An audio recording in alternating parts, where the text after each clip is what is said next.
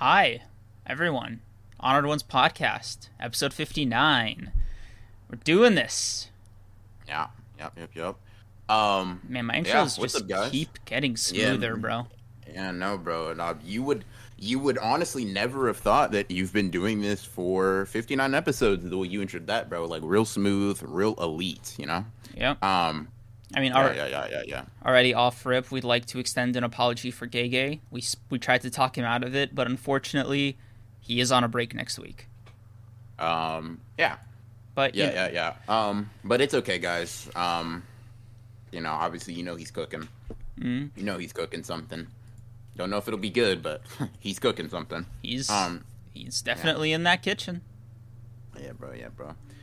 First time I've been live in a while. Well, we're happy to have you. Hope you guys are doing good. Hope you guys are having a good Sunday. But yeah, I think we know My Hero to talk about this week, but hold on. I need to see if I didn't do my due diligence or not. Give me a second. I need to see something. I know I read Black Clover in chat. Listen, for every Oh shit! I didn't for read all Blue two of you- Lock. No, Blue Lock didn't come out with anything. That's why as soon as I said that, I checked. As soon as I said My Hero wasn't here, I checked. Blue Lock hasn't put out anything yet. Oh, thank God, bro. Yeah. Anyways, so this is honestly just really good.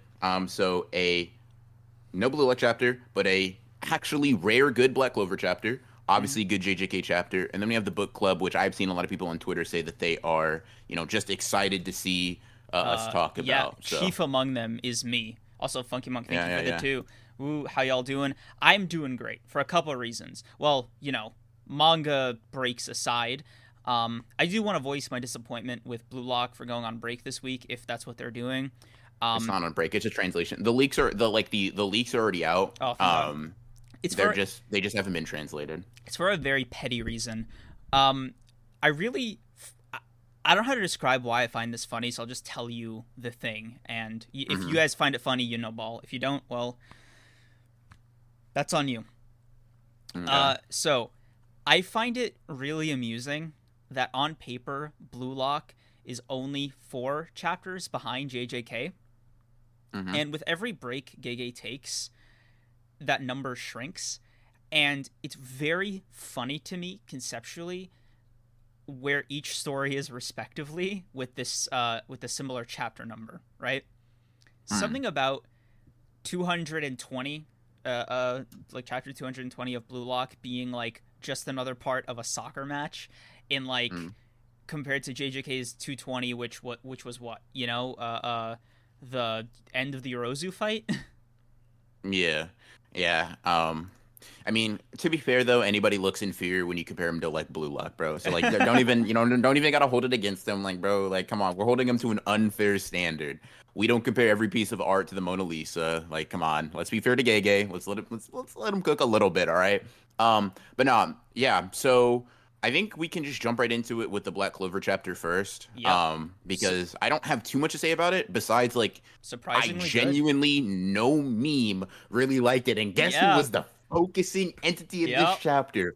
Fucking Asta, Yuno. bro. Yeah, oh yeah. Yuno. Yes, sir. My goat. What did he have? Another new magic? Cook. Bro said, what is this? Listen. Now, if you guys are new, right? And if you haven't heard the praise from me before, right? There are 3 characters in Black Clover that I can find myself enjoying very regularly. It's Asta, Yami, and Yuno. And a chapter being focused on how goated Yuno is in this timeline, I had to like the chapter, bro. I had to like the chapter. I simply had no other option. Like, bro, this chapter was just good. This is, and clearly, it's obviously because of Yuno, and a little bit. I'll give a little bit up to Asta. Yeah, sure, whatever. You changed the future, blah blah blah. But guess what? Yuno's the one out here boxing the main antagonist and making him look scared, bro. Dude, honestly, doing what he's doing against the guy with like god powers, yeah, is just so crazy. Holding, dude, that windshield, I was like, huh? What? Let's go, dude. Yes, sir, bro. And then he had Lucius looking scared with that slice. Obviously, he's not dead. Obviously, he's gonna like Lucius probably gonna bring out some new ability. That or was a whatever. hard Cool, double cool. spread to end on, man. It was, bro. Bro looked terrified. He said, "Oh my god, Asta made this guy different," and then he sliced him. He damn near sliced him in twain, bro. Shit was crazy. Like it was just mainly a fighting chapter, and it was just Lucius kind of explaining, like, yeah, no, bro, there wasn't a timeline where you were this strong, actually, and even in your strongest timeline, it took you several years to get to this point.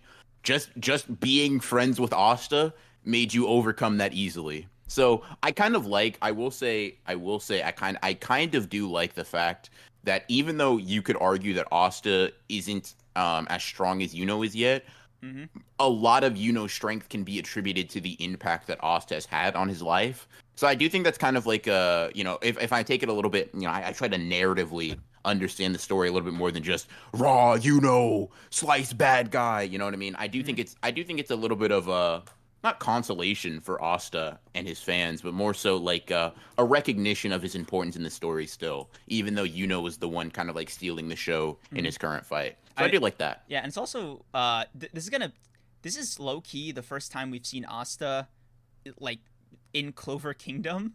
When they're just thinking about him, because I think it clicked with me before just a couple minutes ago. Asta hasn't been back in the Clover Kingdom for what 8-10 months in real time. Yeah. And or in inverse time, yeah. Yeah. Or I mean, maybe in both. Like, he's been there for a while, yeah. And it's really, really funny to think that they're just sort of remembering him in this sequence, in this chapter, as like a fallen friend. Almost. Yeah. It's like, yeah, Asta gave his life for you guys to get this strong, and it's like, no, he's still alive. No, he's coming back. He's coming back, and you're gonna be pissed when he does come back too. It's like, yeah, listen, bro, I powered up so hard when I was like avenging you. What the fuck? Yeah. Chad is saying like I'm gonna be devastated when Yuno loses, and like I'm aware Yuno's gonna temporarily lose, but like Chad, if y'all think that Yuno and Asta are not going to get up and dually beat Lucius just as they have in every single other major arc of the story, I'm sorry to say, but you have some head trauma, bro. Like, listen, Yuno's gonna get hit. He's gonna, Tabata's gonna pretend like Yuno isn't God's favorite child, right? For a little bit. He's gonna try to trick you guys. But when Asta shows up, Yuno's gonna be like, oh, nah, bro, I can't let you get ahead of me. I can't let you be the Wizard King, blah, blah, blah. He's gonna get the fuck up. He's gonna develop a new magic, and then he's going to beat the shit out of Lucius with his friend, bro. That's all it is. Like, I got the script, bro. We know how it goes. We've seen this story before. But low-key, I want the final arc to just be like Asta and Yuno settling this Wizard King thing once and for all, because it's like, all right, bro, just scrap. Let's just scrap. Yeah, come on now. Like, it's like, all right, Lieb, he's my friend, so let's not kill him. But like, let's get like right just shy of that, right? Let's there's only got to be one Wizard King. That's all I'm saying. Yeah, bro. But yeah, which is my favorite Asta or Yuno? I like Yuno more than any other character in Black Clover. Then Yami's second, and then Asta's third. And before anybody asks, like, bro, why do you like Yuno? He's so boring. I'm gonna put this very, very simply, bro. God. I don't care. Like, your opinions, your input. Oh, he doesn't have any character development, and oh my god, he's just a Gary Stu, and oh my god, bro, he just an Aspel after Aspel, and like, bro, you're mad that your goat isn't like my goat. That's all it is. Like, I don't know what to tell you, bro. I'm sorry, your favorite character is Noelle, and she got no swag, bro. Like, right. What you want me to do about that? Nah, bro, you know better. Bro, you know better. It's so cool what Tabata's done with Yuno. / really funny because it's sort of like, you look at what he does with his, I know, like brace yourself for what I'm gonna say, right? Just for shorthand, right? Okay. It's crazy to see that Tabata's done like this amount for his Sasuke, but like, hey, look, listen, bro. Listen. Like, you look at JJK and it's like, Yuno. And it's like, man, I fuck with Yuno. No, you're stepping. Hold on. I'm gonna give you. I'm gonna before you say what you say. I just want to say this, right? You are on ice thinner than the attack that Uro makes when she punches Yuta. All right. Going for Sasuke and Megumi will get you put in a chokehold expeditiously, bro. I have, we'll just say, workers that are outside with snipers. So just tread carefully. Go ahead. Okay. All I was gonna say is that it's very funny how each respective manga treats what is arguably their favorite character, because I'm convinced Gege's favorite characters are Yuji and Megumi, because they both like got screwed over in very major ways. Dead sister, dead friends, possessed by Sukuna. God, Gege's like, man, I love these guys. I gotta kill their loved one. Like it's just how he expresses affection, right? And how he expresses hatred. I don't know, just make them the fucking best character in the series. My humble opinion, right? But with Tabata, it's a lot more straightforward, right? Less sadomasochistic. He's like, man, it's kind of fun to draw. I'm gonna make him even stronger, and he just does it. What else reason do you need to make a character that guy? Like I'm gonna be so honest with you, bro. He looks cool. He has cool powers. Make him strong. Like what? Like, oh my god, the narrative. This blah blah blah blah blah. Listen, bro. I'll care about that in a different story. For me, what Black Clover can provide for me, bro, in terms of enjoyment, hype, bullshit. That's all. Like literally, I don't ask for more from Black Clover. I want to think something is cool, look nice, and be badass, bro. And guess what? Lucius being like, oh my god, you're stronger than any future I've ever seen in my life, as he's getting slashed, bro. That's what I needed. That's what I needed, bro. Also, thank you. Thank you for the 2. He literally said he built different. Appreciate you. He did. Did you see Funky Monk's first $2 donut, by the way? Yeah. I don't know if you... Yo, how y'all doing? Yeah, I think we were just making sure. Yeah, anyway, M3D, thank you for the 2. Hakari, greater than whoever BR is talking about. Spit, bro. M3D. Hakari is a bottom tier character, not just in JJK, but in fiction, okay, bro. It's time to confront you about this. What did Hakari do to you? Like what's going on, bro? You want to talk about it? I'll put it very simply. He did nothing good. That fight with Kashima, you were like, huh? No, bro, guess what? I wasn't sleeping. You want to know why? Because Hajime fucking Kashima was in the fight, bro. Hakari was getting carried in terms of entertainment, bro. Who do you think I was rooting for? Kashimo. You're a demon, dude. Bro, you were there when I was rooting for Kashimo. I literally... There are clips where you could find me saying, bro, Kashimo has a 50% chance of winning, but in my heart and soul, I want him to win 100%. I want Hakari to be struck with a lightning bolt in the dome and blow up, bro. Insane. Kashimo, like, bro asked who I was rooting for in a Kashimo versus anyone battle, bro. There are 2 people that I would root for over Kashimo if they were fighting. That's Megumi and that's Miwa. Everybody else can die for all I care, bro. Kashimo versus Gojo, I want Kashimo to win. Kashimo versus Sukuna, I want Kashimo to win. Kashimo versus Yuji, I want Kashimo to win, bro. What do you want me to do about that? Like, insane. Of course I'm gonna, like, which one, bro? Which one, bro? That gambling addict? Listen, bro. When he runs out of luck and he's on the side of the street asking for your spare change, you better kick that money to him, bro. You doing all the dick right. You better kick that money to him when he's out of luck, bro. That's all I'm saying. Don't switch up. My Hakari hates forever. Make sure your Hakari support is too. That's all I'm saying, bro. Anyways, good Black Clover chapter. I'd probably give it like a 7.5 out of 10. It was pretty good. Yep, I think I'd agree. Oh, I thought you had more. Okay. No, that was it. Like, I literally don't have much to say outside of, GOAT, good Black Clover chapter, Tabata, more of this. Give me just another chapter of him beating his ass, please. Thanks. That's it.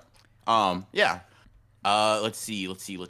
I will just do this for the culture, right? I know I'm a bum, simply put, right? I'm going to give me 60 seconds to talk about Sakamoto Days real quick, bro. Fine. This chapter was fucking peak. This was so good. This was just a good Sakamoto just pulling up and saying, listen, bro, I gotta body your ass. I got a friend to mourn. Gojo? Hello? I'm sorry? You're strong? But listen. I saw your tweet. Listen, bro. Listen. I'm gonna be honest. Gojo wish he could have done that to Kenjaku. That's all I'm gonna say. Anyways, this I mean, like average Sakamoto Days peak, right? Sakamoto pulls up, bodies him, boom, boom, boom, moves on with his day. Wonder right? how he survived. Huh? Nothing. What? What'd you say to me? I said I wonder how he survived, like Sakamoto's beating. Probably because he didn't shoot him in his dome. He was too nice to him. And someone probably went and picked him up. I'm gonna be real. If I had to guess, the wounds looked, well, they didn't look superficial. That was a lot of blood, but, they weren't immediately fatal if he could, look up at the sky as he fades out of existence. Skinny boy, thank you for the 2, by the way. Appreciate it. Supremes is actually still uncultured and hasn't read Peak. Did you retract it? How do you do that? No. The super chat message, not good enough. I have to retract it. Average Peak, oh god, it kills me. Listen, all I'm saying is Sakamoto Days, on average, is Peak. Like, hello? Come on now. Keep up. Let's afford. Never mind. Not too much slander today. Not too much slander today, because Gege cooked a feast, bro. He did. But before that, yeah. Do you want to talk about of cooking, our respective series? Yeah. So it's a very special episode of Honor One's Book Club for a couple reasons. One, I decided I might be going a little too fast, right? It was kind of unfair to BR because, reading is a lot quicker than watching. So I decided to take this week off to kind of let him catch up a little bit so we can sort of end on the same episode, right? Yeah, for sure. So yeah. In addition to that, BR, really exceeded all my expectations, right? I was expecting him to come in at like season 3, episode 7, episode 8, which, isn't bad, but, it would have been okay. This man really, he blew me away. Do you want to tell him how much progress he made this week, man? I'm really proud of you. Appreciate it. I'm on season 4, episode 2, or I guess episode 3 now because I finished episode 2. Let's go. But that's damn near an entire season's worth of watching. Yes. So not damn near, just actually just a season. Yeah. But yeah. So and in my time, I've come to the conclusion. Yep. I hate this show. I hate this show so bad, bro. This show fucking sucks, man, and so does every character in it. Okay. Please elaborate. Damn. I mean, listen, bro. I want to make clear when I say these characters suck or they're horrible or they're this blah blah blah.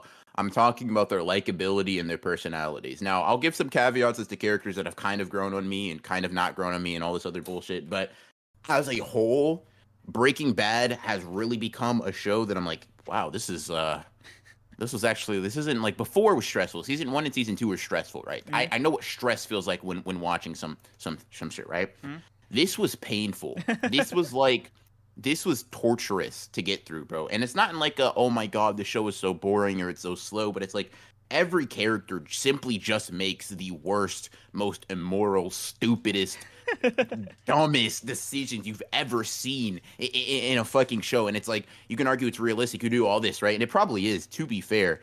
But god, does it make for some tough television, bro. Mm-hmm. Oh my god, bro.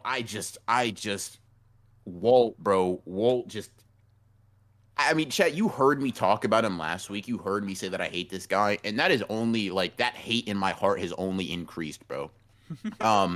It's like, so it's kind of it's a weird feeling, right? Because Walt is, to me, at his best, not just as a character, but as like a likable, I guess, or like at least a not hateable human being.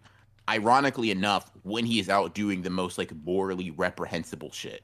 Like when Walt is cooking, or when he's double triple crossing somebody, or when he's fucking like going out and not living like his subdued lifestyle, that is when Walt is at his most personally bearable, bro.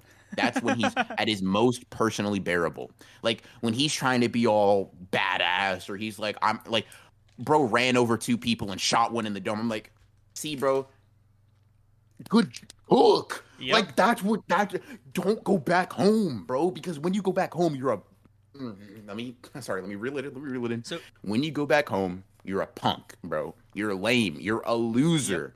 Yep. Everything about this guy in a domestic environment is so fucking tough to get through, bro. It just everything about it. I think we last left off with IFT, right? Yeah. So the direct continuation of that, Walt's reaction to like getting cheated on, right? Well, you're angry or whatever. Dude, you're so embarrassing. Cause like me personally, I would have shattered the glass with my fist and then we would have had a conversation, bro. Like, I'ma just be real. Either don't get mad or finish the job, because that glass is not, I promise you, I couldn't pick up a pot, drop it on the ground, and then get dragged out by security without putting my hands on Ted, bro. It could not happen. I simply would not allow it. One of us would have to be walking out, or not even, no. One of us would not be able to walk out of that building, bro. It just, like, either don't get angry, just, you know what? Hold that, bro. Hold that. Shit happens. You put this guy in a wheelchair. What are we doing? Anyways, that was just so embarrassing, bro. I just cringed so hard. The thing is, it's yeah. Go ahead.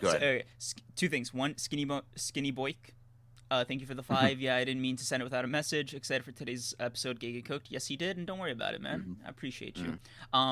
Okay, so there's layers to this, right? Because you did, like you just said, an entire season, basically. So I want to make sure I ask about every as many details as I can.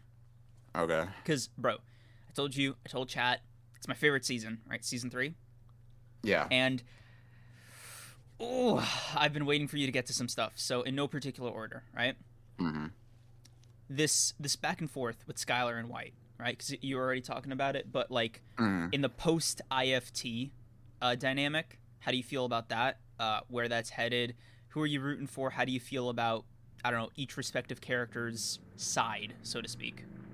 Okay, so dude, there's so much fucking shit. Okay. First, Walt trying to clap back by getting with like the principal. Ooh. God, bro. And then getting fired. Like, oh my god. And then getting fired. Crazy. Hilarious. Crazy.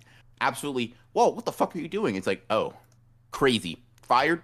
Insane, right? So just that's insane. Walt that he makes did it or that he failed. Just to be clear. Both. One is okay. So the thing is like. The thing is, like, I'm not here to be like, oh my, like the moral, like the boss, fucking worker dynamic. I don't really give a fuck about that. What makes it weird to me is like she wasn't feeling his vibe, so you were just being really weird about it, right? Now, if you're just really being really weird about it, it would be a bad thing. But bro's fucking killed people, right? That wouldn't be the worst thing he's ever done in his life, okay? But it's he didn't do it too, bro, and that just makes it so embarrassing. Like, bro, you have no swag. Like, you're a loser. And like, she was just being nice to you because you were a good worker and had cancer and like all of this bullshit, bro. You read that as, nah, she want me. You're crazy, bro. Insane. I'm picking up a vibe here. Ridiculous, bro. Ridiculous. Unbelievably audacious. I'm while sensing being at the pits of patheticism or whatever the word. I'm sensing some chemistry between us. Oh Jesus.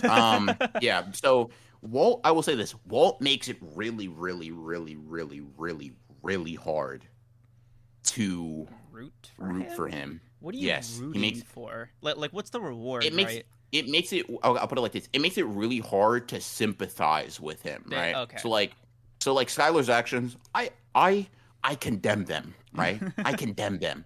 However, when Walt's doing the shit that he does, I'm like, I mean, I condemn them, but like only a little bit, bro. like it's like an action that I would normally be like, yeah, nah, I'ma just, I don't fuck with you like that. There's an action that has now been recontextualized to being like, listen, that's kind of an L, but I get it, bro. This guy, he's a loser. He's a bum. It's like, what's the word I'm looking for? It's not even like rooting for him at this point, but it's like it feels hard to hate Skylar for the way she treats Walt when Walt is like not just immoral, but like immoral and lame. Like it's just a combo. Like, bro, if you're gonna be lame, you gotta be a good person, and if you're gonna be immoral, you gotta be a badass because you gotta pick a struggle, man. Doing the seriously, worst of both worlds is a crazy fucking exactly, choice. Bro. Exactly, bro. Absolutely insane.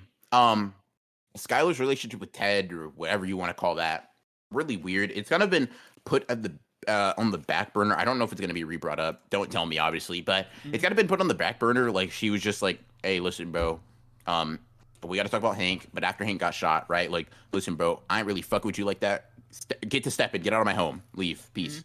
And they haven't really talked since, so I'm assuming that she was just kind of using that to, well, not assuming, she said she wanted to do that to try to get Walter to divorce. Obviously didn't work. And I'm assuming there was just probably some solace and all of that, blah, blah, blah, blah, blah. And up to that point, like, I'm not really fucking with Skylar all that much. Like, I don't particularly care for her. I don't have this vitriolic hate for her, but she's just a character I dislike.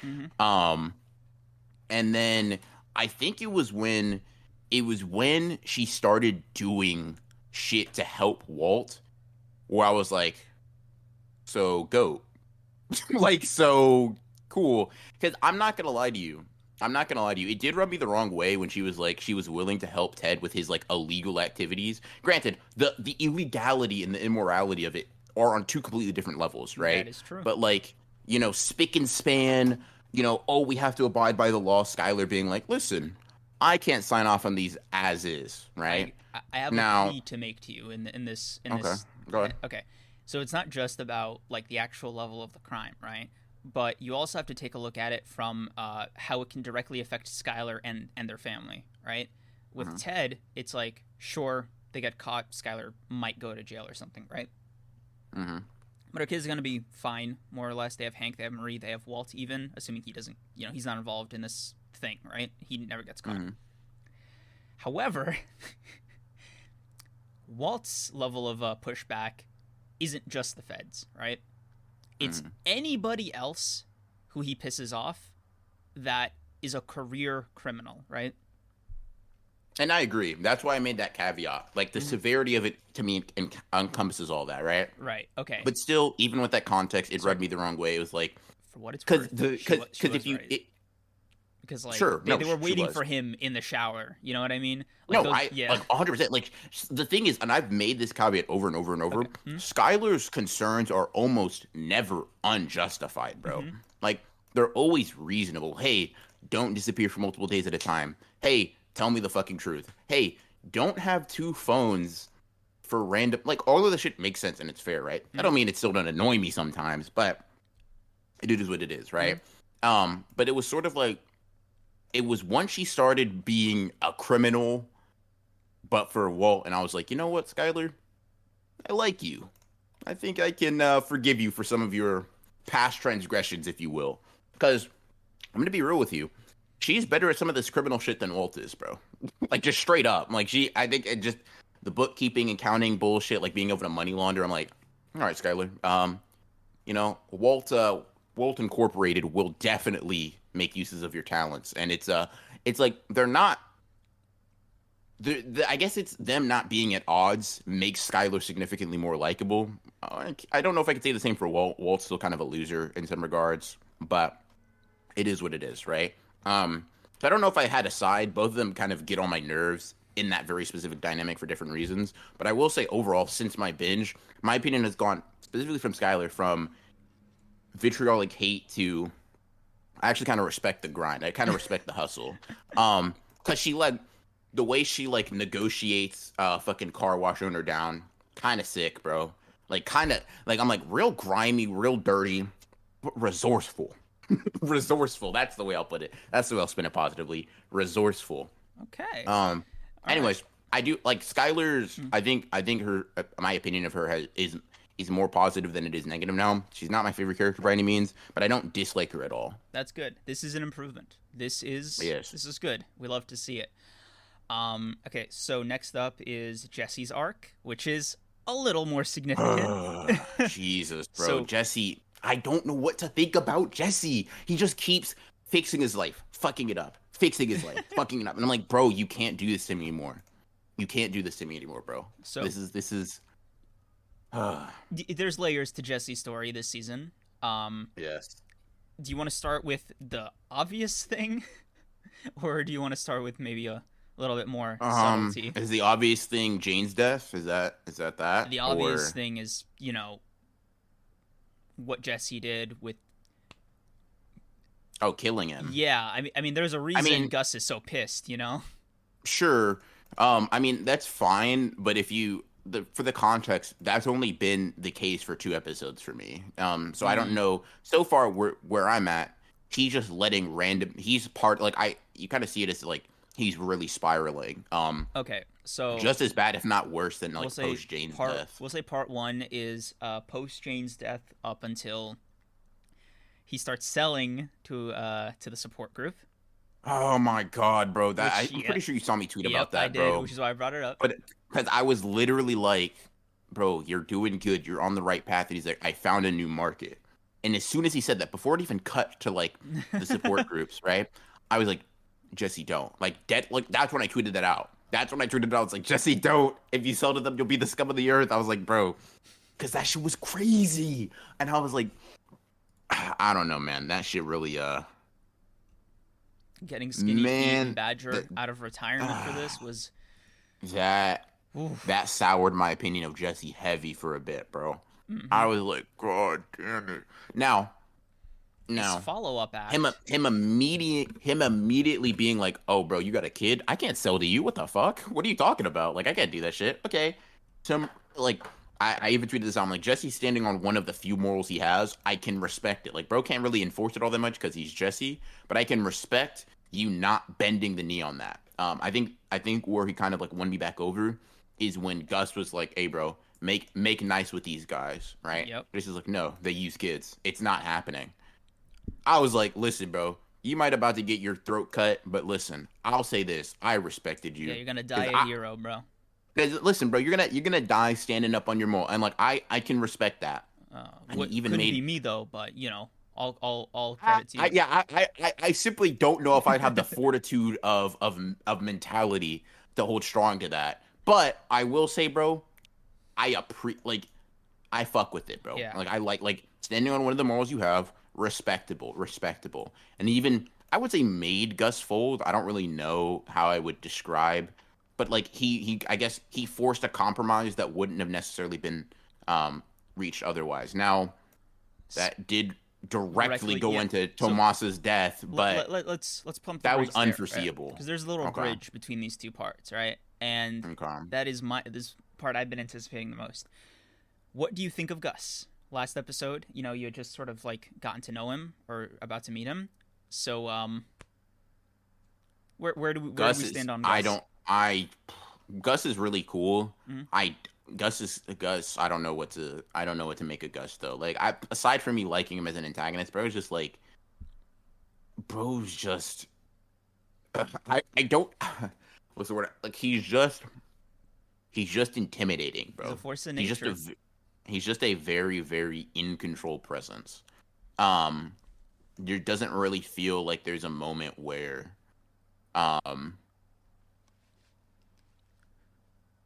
it doesn't feel like there's a moment where Gus has really lost control of things, right? Maybe you've done something that he didn't want you to do, right? Right. But a repercussion's coming. Like, you'll be put back in line soon. Mm-hmm. And that kind of happens at every juncture. And there was something Walt said where he's like, when they were trying to discuss, like, okay, they have to kill Gale, right? And Jesse's like, why don't we just kill Gus? And he's like, listen, if it's me and you against Gus, I'm sorry, but we lose that every time. And I'm like, yeah. There's something scarier about that, like, completely in control, like, oh no, I'm angry, but I'm thinking about every single step of this plan. It's scarier, or at least scary in a different way than Tuco's like flying off the handle, blah blah blah. Right? It feels like uncontrollable because you can't just mentally manipulate him, right? And it's like, Jesus, yeah. Gus is a good antagonist. Very very nerve wracking, yeah, for sure. I imagine, and this kind of brings me sort of fast forwarding a little bit because this to Box Cutter. Which is the episode I really wanted you to watch, season 4, episode 1.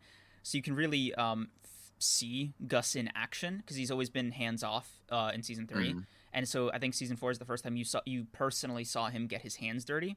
I'm curious what your reaction to that whole sequence was, really to the whole, and I guess this sort of extends broadly to the Gale storyline, or do you want to start with Jesse and Walt plotting to Walt throwing Jesse under the bus to the quote-unquote compromise and then everything that happens sequentially, or do you want to just like go like in whatever order? Just jump around. Okay. Yeah, whatever order is fine.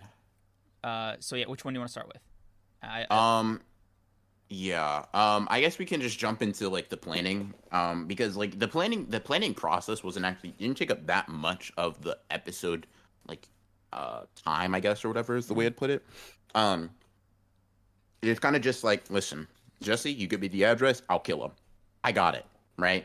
He's cool with it. Jesse's like, I'm not a murderer, right? I can't do this shit. Cool, whatever. Walt walks out his house. Mike gets him, get in the car, and then the shit starts to like ramp up, right? Because like they're like, yeah, bro, there's a gas leak. Yeah. Everybody knew that was bullshit. There's a gas leak, man. And Walt's like, please, because he knows what's up too. He's like, please don't do this. He knows if he steps in that room, he will never step out alive. He's like, bro, don't do this. and he starts pleading and shit. And I'm like, oh no, this is like, to me, it felt like Walt.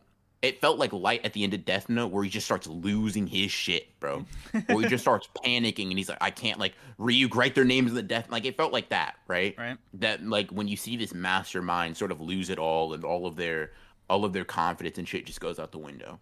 And then he's like, I'll give you Jesse Pinkman. And my heart just sunk, bro. I'm like, you can't do him like this. This is absurdly nasty business, bro. That's crazy. That's crazy. That's crazy. That's crazy. And then he calls him, and I'm like, bro, if you tell him to come here, bro, I can't fuck with you ever again. And then he was like, you have to do it. You have to kill him. I was like, okay, so Walt has not lost his mind, and he has not completely sold out Jesse. Mm-hmm. I fuck with it. And then the Jesse having to go up and kill him, I was like, you don't have to do this. Oh, I still get Yep. You don't have to do this. Now, this is maybe a little bit more of a morbid or like a little bit more of a manipulative interpretation. I don't necessarily even believe that this was the case. It was just kind of how I saw it in the moment. Gale, to me, initially looked at Jesse as like a cold-hearted like robber or whatever, like he's just breaking into the ring, whatever. But as soon as he saw his hand shake, to me it looked like Gale intentionally went for a different style of like pleading. Like he wanted to, like the shaking hands, the crying, all of that shit. It made me think, and maybe this is a little bit too much of a dark interpretation on someone as, generally speaking, like regular and wholesome as Gale, but it really gave me the vibe as like he was trying to play on Jesse's like, I mean, what's the word I'm looking for? Like lack of conviction or whatever. Yeah, because okay, my thing with Jesse is that at his heart, he's a good guy. You know, as good a guy as you can be in this situation, but it's like Gale was making a plea to his empathy. Yeah. But I think what Gale didn't realize was that Jesse did have to do it, right? Because like it was, if he didn't, he would die. Yeah, it was a literal act of survival for Jesse to do that, and I don't think Jesse had it in him to explain all the nuances of that. Yeah. But for a second, I was convinced Jesse was gonna do some dumb shit and tell him to like run and never come back. I was really scared he was gonna do that. Like, okay, it's crazy to say, right? But whenever I kind of rewatch the show, I'm always like, oh yeah, no, Gale needed to die. like he's the only character that I could say, like, with the story being given what it the was, circumstance, given the context, like that was the only way for them to stay alive, right? Because had Gale been alive or stayed alive, Jesse, Walt, their families, all of them, dude, like just gone. Yeah. So I'm curious what you thought of the Gale thing. Jesse killed someone. What about him? Oh, yeah. Like what he meant to the story, you know, Walt's quote-unquote replacement. Gale was a kind of a nice guy, a nice breath of fresh air in terms of like personality, like very pleasant, very whatever. And that's when I knew he had to die. Very pleasant, very regular guy, love of the game. I was like, it's real unfortunate. It's real unfortunate that you are the way you are, bro. Because you gotta go, you know? Because you got, like, it's not even that, because I didn't know he was going to be killed in that fashion, but it was more like you can't survive. Like, you just can't. You're just, like, listen, I don't even think Jesse can survive on his own. He just has someone in his corner that happens to be more ruthless and more intelligent than he is, right? And you are like, if you just took Jesse and made him, like, a nerd and sort of just nicer, bro. And it's like, yeah, you're done. It's over. It's over for you. And when Jesse pulled the trigger, I was like, hey, bro, it had to be done. It had to be done. So it just remind me, Hank. Is that this season? What did Hank do this season, as far as you know? Oh, Hank, Jesus. So Hank had those two people came after him. Okay, Hank killed them, but he got shot. Yeah. Okay. Yeah. So crazy sequence. Crazy sequence. That call when he's not the call was like, you got a minute. Two people are coming to kill you right now. And I was like, Hank, take this shit with the. What are you sitting in your car for? Run back into the place with a bunch of fucking guys with guns and have them take care of this guy. Because I'm like, I get it, right? You think it's a joke. You think it's a prank. You think it's whatever. Cool. Fine, right? It probably is. Like statistically speaking, it probably is a joke, right? But you're also a DEA But agent, but you're a DEA agent, and you don't have a gun on you. And if it isn't a joke, what happened to you could have been worse, right? Like, it was tough, right? Because I'm not gonna lie to you, I was liking like. I find Hank's like kind of PTSD and killing Tuco and going to El Paso. Like I find that pretty compelling. He's a very, I guess, like unpleasant guy to be around, I think, in real life if you don't speak his language sort of thing. He's also, it's not just he's like a cop basically. It's also like that he's just an asshole. Yeah. Like I mean, the main thing with Hank and I was gonna fuck up. Okay, my bad. I was just gonna give an interpretation of Hank that's just like I don't want to give yet. Okay. Yeah. Cool.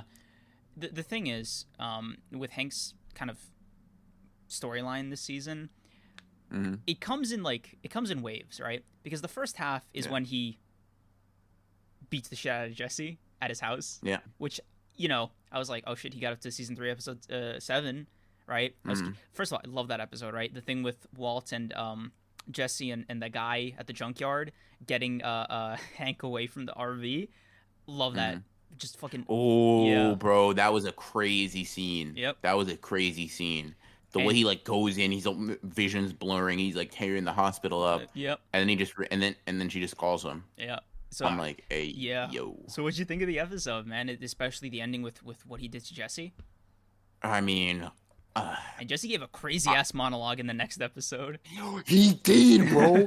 Oh my god, that shit was insane. Like, oh, bro, like I can't recite it all. I do not know that shit that fucking well. But bro, the shit he was saying. Oh my god. Oh, bro, so crazy, so insane, like so ridiculous. And bro's like, he's gonna do it until he was just like describing him taking himself out, bro. Yep. And I was like, ooh. And he's just to get me out of his head, huh? I'm sorry. Dude, what? I love that speech because there's layers to it, right? One, it was like the catalyst for Walt and Jesse to have like their dishing out, and for Jesse to get like his job back in air quotes at the lab after Walt kind of cut ties with him. And B, it was this really funny situation with Walt where he had to kind of decide if he loved Hank or Jesse more. And 3, it was Saul being like, all right, so we gotta kill Jesse, right? It's like obvious. It was like an earnest suggestion. He was like, seems like that's the easy solution, Yeah. So I'll say I liked Hank kind of. Now, I don't agree with the conclusion, but I do like Hank being kind of like, no, bro.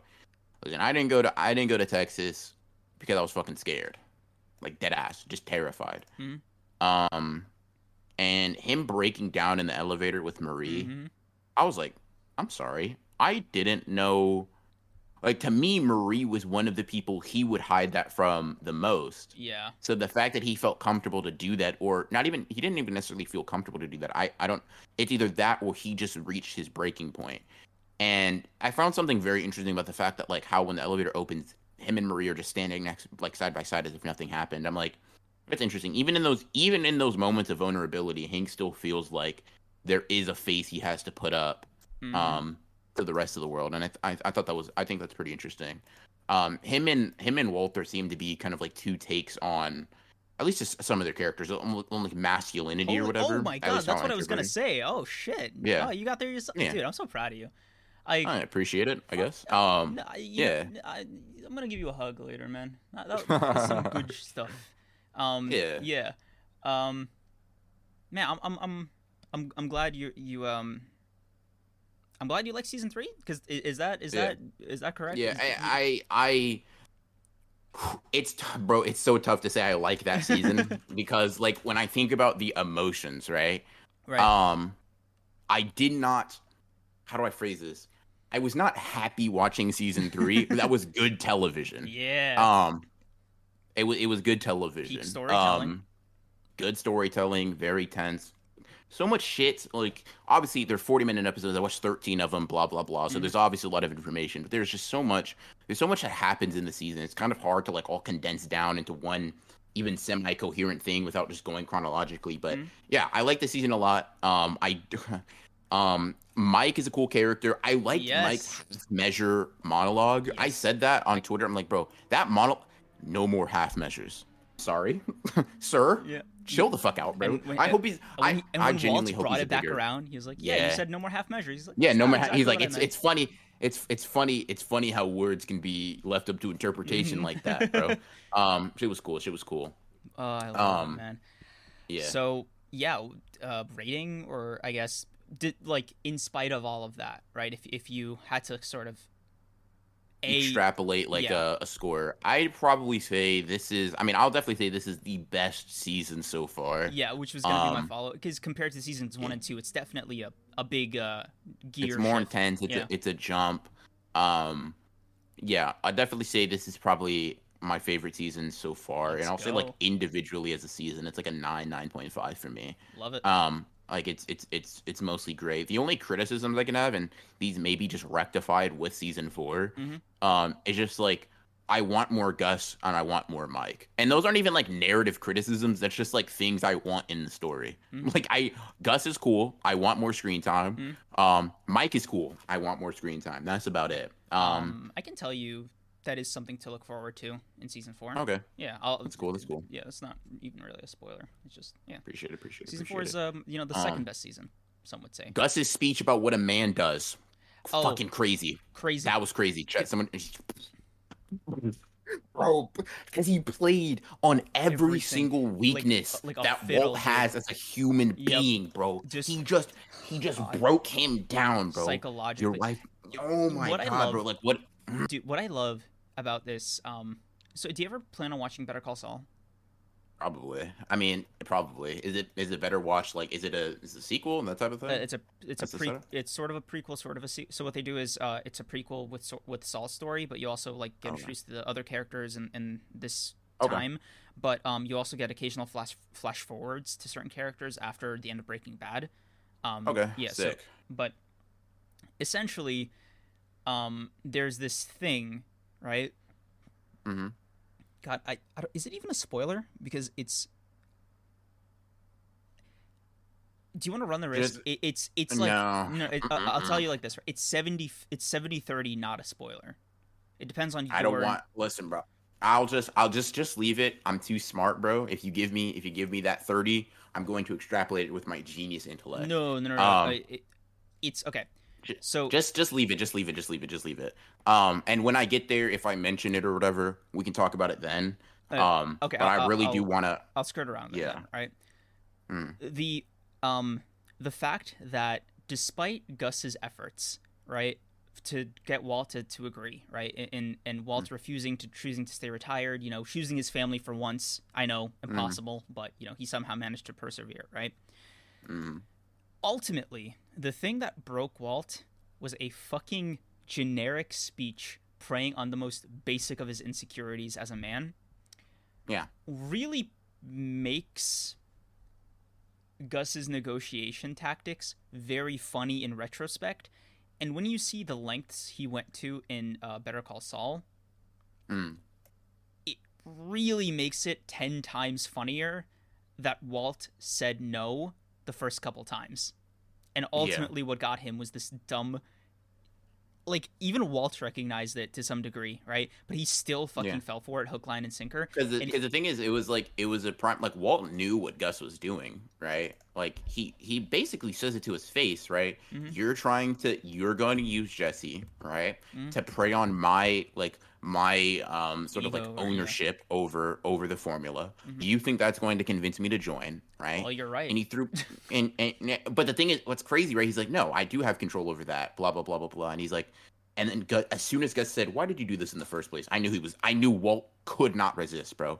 As soon as he asked that, because it's so crazy. As soon as he was like, a man, because the thing is, I feel like, I don't even know if Gus believes that shit. No, he doesn't believe that. Are you kidding me? And it's like, and because you can almost feel. I'm like, Gus, this doesn't feel like the cold, hard, factual, fucking like, just like biting commentary I expect from you. Frank. Oh, what's up?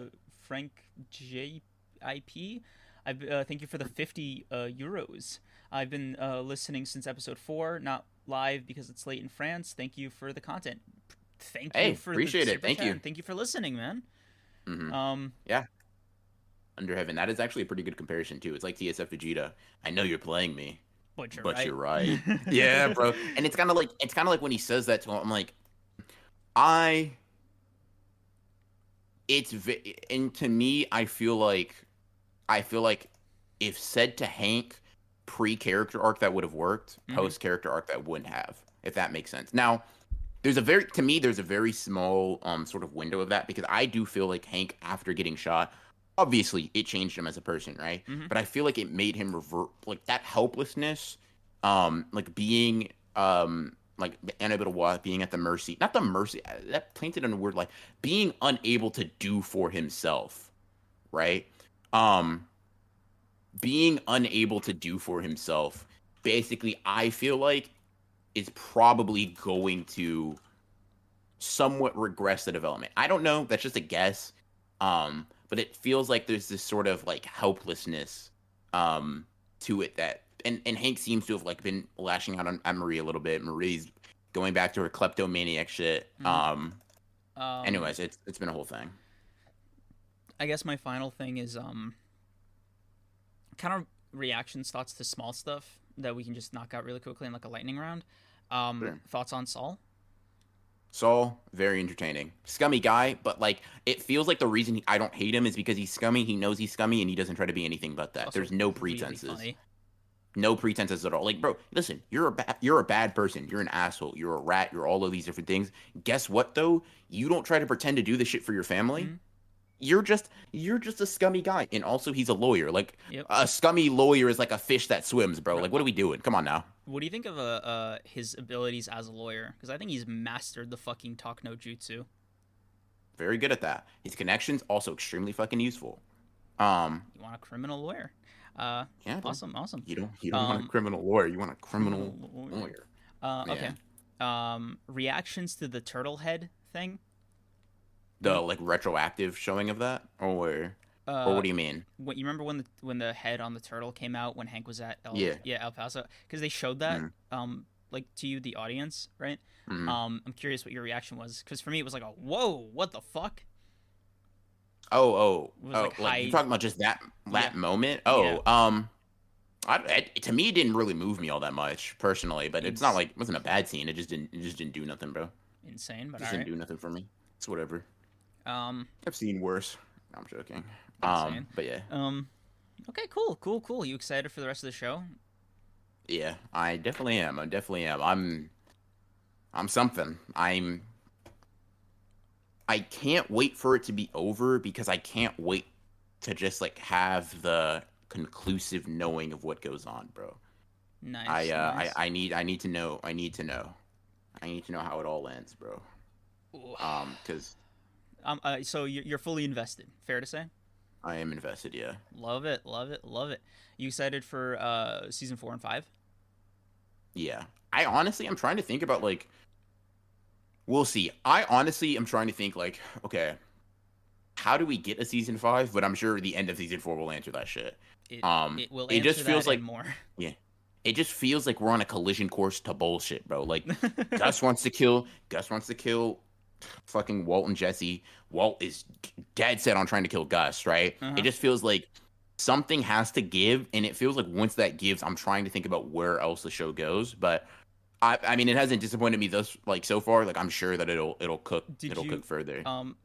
Okay, I think one of my favorite Jesse moments, and the reason I wanted you to watch Box Cutter, was the conversation with Walter in the diner, because I told you about that scene because it's from the meme, and I was like, oh yeah, in that scene, like, he doesn't say it, bro. He doesn't say it. That just doesn't happen. I was looking forward to it. I know you told me that, and I was like, no, bro, say the shit.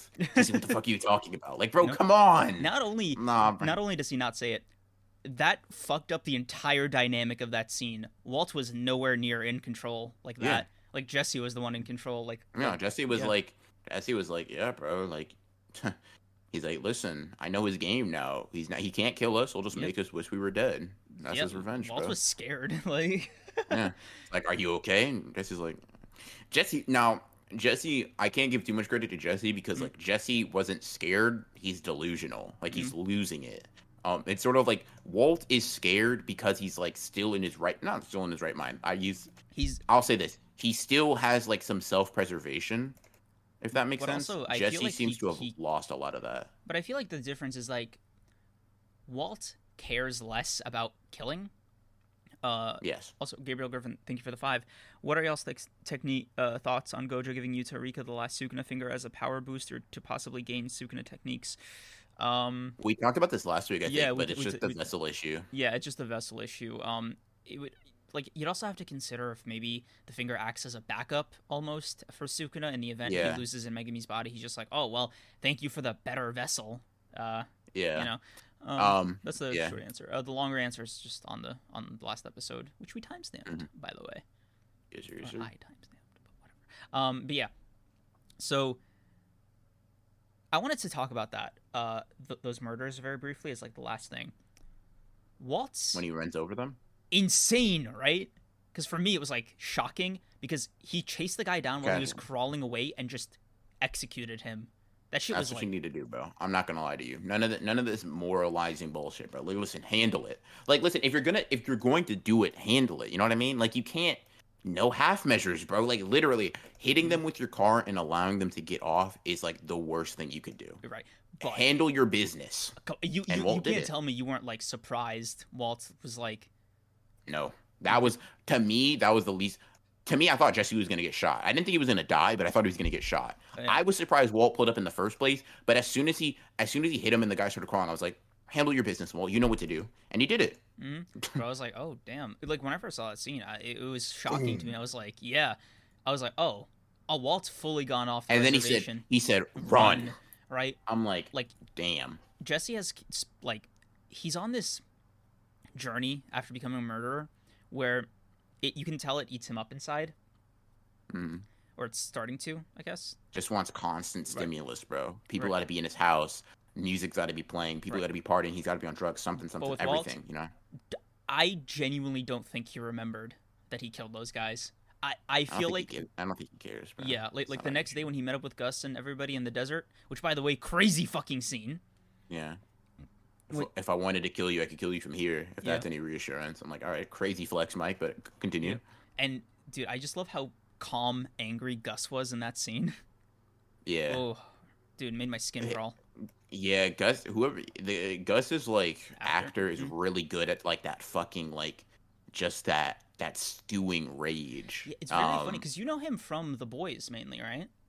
Yes. Yeah. And he's good there too. He's intimidating there too. He walks up to a guy with superpowers and is like, listen, you're nothing. Yeah. You are a bum. Yeah. Bad product, which I feel like is something Gus would say in Breaking Bad. Like, but yeah. You know, this is a small thing. Absolutely insane. I feel like those Pollos Hermanos would taste better than Popeyes. And I just can't put my finger on why. I feel like it would be slightly more lemony. And I like the idea of that. Listen, bro, Popeyes kind of go crazy. It would take a little. I haven't. Damn, bro, you just made me hungry as hell. Yeah. I'm not gonna lie to you. You saying that made me starving. My stomach just growled at me. You ever tried the chicken sandwich? Have I tried the chicken sandwich? Yes. Spicy and regular. Yes, and they're both good. I like the spicy one more. I bet. They're both pretty good. It just depends on how I'm feeling. Depends on how I'm feeling. But yeah, I don't know, bro. Better than that is tough. Better than Popeyes? Maybe. Maybe if they put a little bit of that some secret ingredients in there, I could see it being a little bit more addicting. But yeah, because like the thing is, Gus has 14 of them, and I think the more he opens, which by the way, like I just want to comment on this really quickly. I fucking love that Gus chose fast food as like his main thing because like a lot of it's cash, like at the time, and also he can keep expanding. I don't know if you remember the scene where Gus and Walt and Jesse were talking about like the income, where Jesse was like talking about their cut or whatever. I don't know if you like took stock of the number, where it was like, Oh, of Gus's income? Yeah, right. So 96 million? $96 million for 3 months, right? So that comes out to what, roughly 400 million a year? Yeah. Funneled through, 14 restaurants. That's a you have more incentive. It's weird, right? With that much drug money, you have more incentive to open up more of these restaurants to funnel the money as it increases, right? But you weirdly get even more money through the restaurants. Yeah. And I just love how serious it is compared to Walt's like dude, Skylar had to pull teeth for this car wash story, which by the way, I appreciate her. She's Walt and Saul, dude, with the laser tag, killed me. Yeah. She was like, that's why I said that's why I say yeah, and that's why I said that's kind of why I said like she kind of came in clutch because she definitely helped them out quite a bit. Laser tag. Laser tag is crazy. Yeah. So I'm glad you like Breaking Bad. I can't wait to see. I think you should be done by season 4 next week, right? Probably. I mean, I only started watching. I told you I didn't watch any episodes, and I think that was like on Thursday or Friday. I only started watching like Friday, so yes. So I'll tell you right now, season 5 is the longest. I think it's 16 episodes. Okay. So I'm probably gonna have to take Call of the Night off next week too, which is fine, letting some chapters build up. But do you want to talk about like next book club picks right now, or do you want to hold off until 2 weeks from now? No, let's hold off. I think we can wait until after we wrap it up, and then we can introduce the new ones and then what we'll be doing. Yeah. Before that though, before we get into JJK, I'm gonna use the bathroom. All right, cool. I'll be right back. So guys, one of the ideas BR and I had for videos down the line was fast food tier list, and I'm very excited about it. Right, I think this Popeyes conversation that we had, it's the catalyst for seeing some magic. All right, a lot of you don't know this because I don't think I've ever mentioned it, but low key, kind of a professional chef. I know, it's humble bragging, but I am, unfortunately, a man of the grill, so to speak. And if I'm ranking just off the top of my head, I think my favorite fast food place... Oh, shit, we're going to have to talk about the nuances of what even is considered fast food. Because, do y'all consider Chipotle fast food? It is fast, it is food, but it's, medium paced, maybe? Y'all are right. There's a lot of nuance here. Cane's got to be high tier. Man, I gotta try Cane's. A lot of these regional places, I unfortunately don't have the pleasure of tasting. Like on my list, in no particular order, of places I want to try, like regional fast food places. I want to try Checkers, just because it's I think it's really hard to just find them, or they're just shutting down. I want to try Fuddruckers. Something about a high-end burger version of Subway is really cool to me, so I'd want to try that. I think In-N-Out, obviously, but then I'd have to go to the fucking West Coast. Ew. Gotta wash my hands. Oh, they don't have In-N-Outs over there? No. Wait, yeah. Unfortunate. Yeah. And the last one I really want to try is Whataburger. It's on my list. Whataburger's good. Yeah, of course you'd say that. Anyway, so the last one I want to try is Whataburger, just because there's something... A, completing the list, obviously, but B, and this is more important, it's this ironic sandwich. If the patty was on the East Coast, it's Five Guys, and on the West Coast, it's In-N-Out, the patty would be Whataburger in terms of major regional fast food. And I gotta complete the burger. You know what I mean? It's Five Guys is y'all's thing. Five Guys is good. It's just too expensive, man. What? Wait, how? When did you try Five Guys? When did I try? Five Guys was just a place here. Really? I thought it was region locked as well.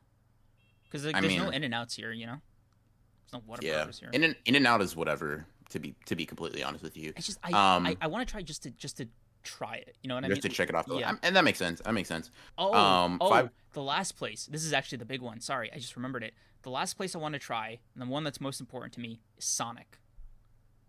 You never had Sonic? Because it always requires a fucking car, dude. And like Oh, jeez. like, and they're just not like, it's so fucking grating because it's like it's the most drive-in fucking restaurant out of all of these, and it drives me crazy because like I've only ever had it once, right? I've had those milkshake things, and I loved them, right? Couldn't get enough of them.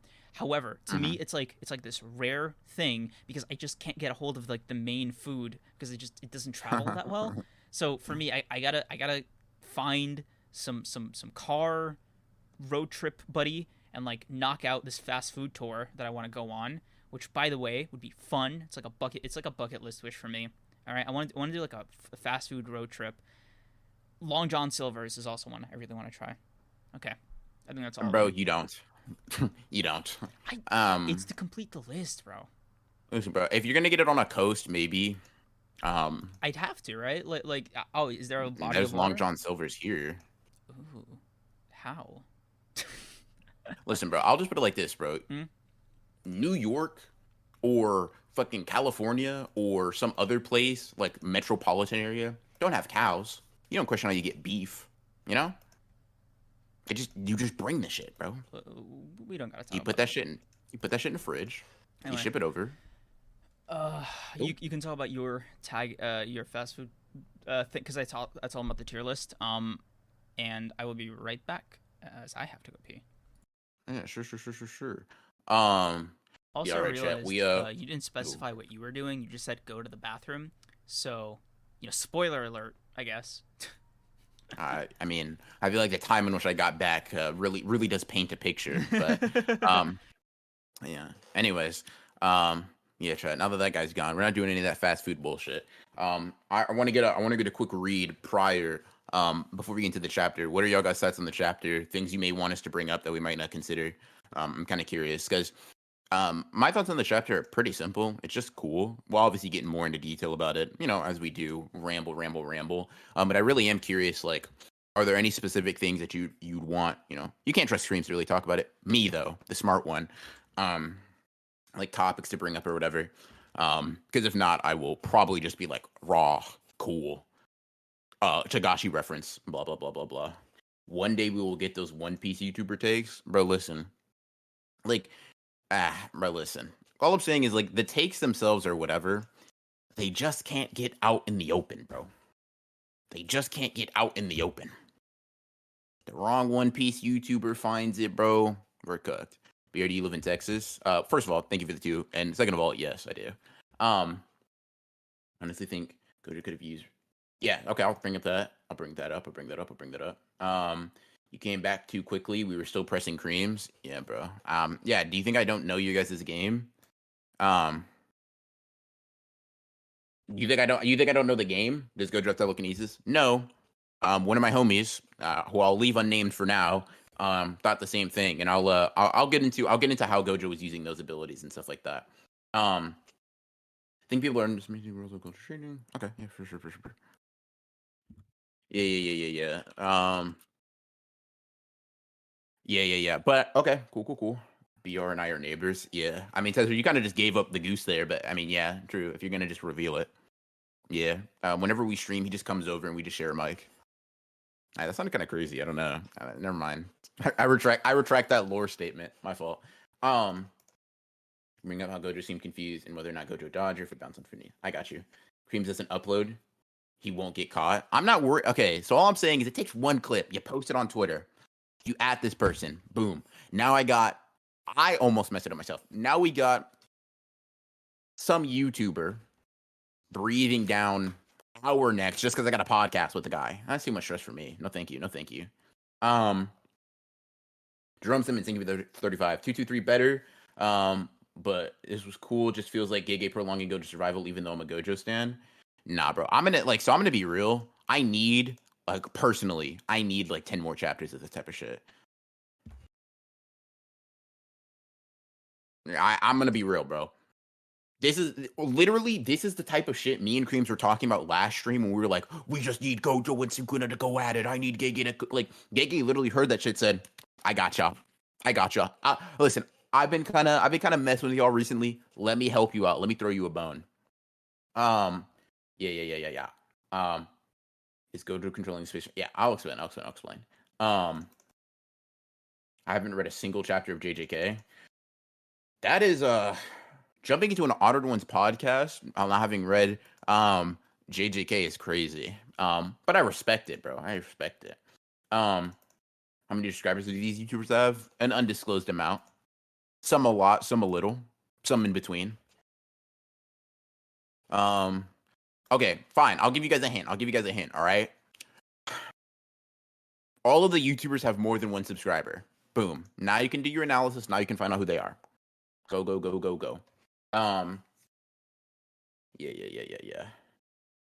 Okay. Chat, listen. Creams may be an easy target to grill and like get information out of, right? He's the kind of guy you do not want getting caught because he won't even snitch on purpose. He will just accidentally give the information up, right? Me though, not me. My lips are sealed. You're not getting information out of me. Not happening. Why do you think Sukuna is evil? I have returned. What are we talking about? It is JJK time, so let's. Yeah. I was just asking chat what they wanted to hear from us, and obviously we'll go through it first. But if there's anything we don't naturally cover, I'll just bring up some of the things they mentioned. So, why do you think Sukuna is evil? Bro, there's doubt about that. I think they're more questioning what is the reason. Oh, okay. I was just gonna. What reason came to mind for you first? Why not? Like, I don't know. The era probably is a big thing. Morality is different. Huh? You kind of. Wait, you're asking? What reasoning came from when someone asked why Sukuna was evil? Yeah. Like what came first, right? Was it stuff he did to Yuji, stuff he did to Megami? Like what about what action came to mind? Because the obvious one is Shibuya, right? But I'm curious if you have if you went with a smaller thing. I think you're misunderstanding me. At least now, I'm not saying this is what Angel of Access meant, but how I interpreted it is they're asking, what in Sukuna, what is the cause for Sukuna being evil, right? Like, why do I do YouTube? Like, that would be that kind of question, right? Like, what was the impetus for that? Not, why do you consider him an evil person? I mean, because he fucking kills people. I think that's the simplest answer. It took you till Shibuya, by the way. Jesus Christ, man. No. That's what you said, no? No, I say, if I had to give an example of why I think Sukuna's, I asked you the question before. Do you think, is Sukuna in your top 10 evil characters, list? And you were like, he's approaching it.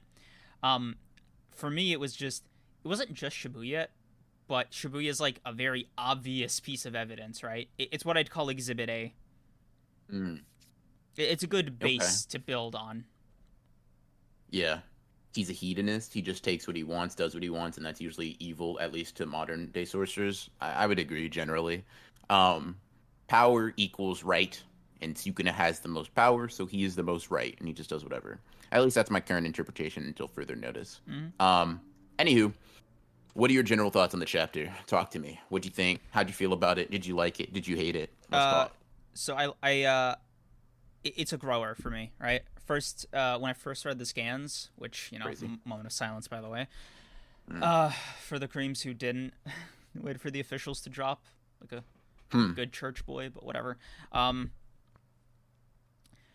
It was cool, right? But it didn't extend beyond that, right? And I think it was only after I kind of sat with the chapter a little bit and reread it a couple times that it really clicked for me. There's a lot going on here, right? There's this stuff with Gojo's powers. There's kind of the dynamic between Gojo and Sukuna, and then there's the attitude each respective fighter has with the other. And let's dive into all of them, right? For me, what really made this chapter click, because I think I had it at a 7 or an 8, and then I got it up to an 8 to a 9 ish, an 8.5 ish, after this moment where it was I said it before. I feel like Sukuna's going to have the time of his life, right? I just wasn't sure Gojo would. And to see that he's having fun with it was really nice. To see that Gojo is now, at the very least, right, closer to his honored one. God, my brain auto-corrected. Fucking hell. that Gojo was closer to his Honored One self than he was to his like Shibuya self, where he wasn't fighting for someone, he was fighting for himself and by extension other people. But like for him, the fight was the main thing. Was nice to see again, right? Because for me, that's like peak Gojo, right? It's he's a great teacher, he's a cool guy, but I think he's really in his element when he gets to be the strongest, if that makes sense. Yeah. So for sure. Yeah. And I think Kaio Breeze or somebody else on Twitter said this thing, and it really resonated with me. They said, it's crazy to think that any one of these attacks would kill anybody else in the series except for the other person they're fighting. Like, yeah. It's just so wild to me, because I'm like, I played this game, right, where I was like, okay, if I'm putting like Ishigori in here, right, in place of either fighter, they're dying before like the third panel, right? Yeah, Ishigori for sure. I mean, we saw that actually. Yeah. So yeah, that's kind of my initial like it was cool, right? I really appreciated it for both characters, and it was nice to see this part of Gojo again. Yeah. What did you think? Yeah. Peak. I read it. I was like, wow, Gege. Wow. Yeah. No, this is. I read this and I was like, wow. 10 out of 10 chapter. It's been a little bit. You're back. Or at least you're back for the time being. This chapter, like, listen, bro.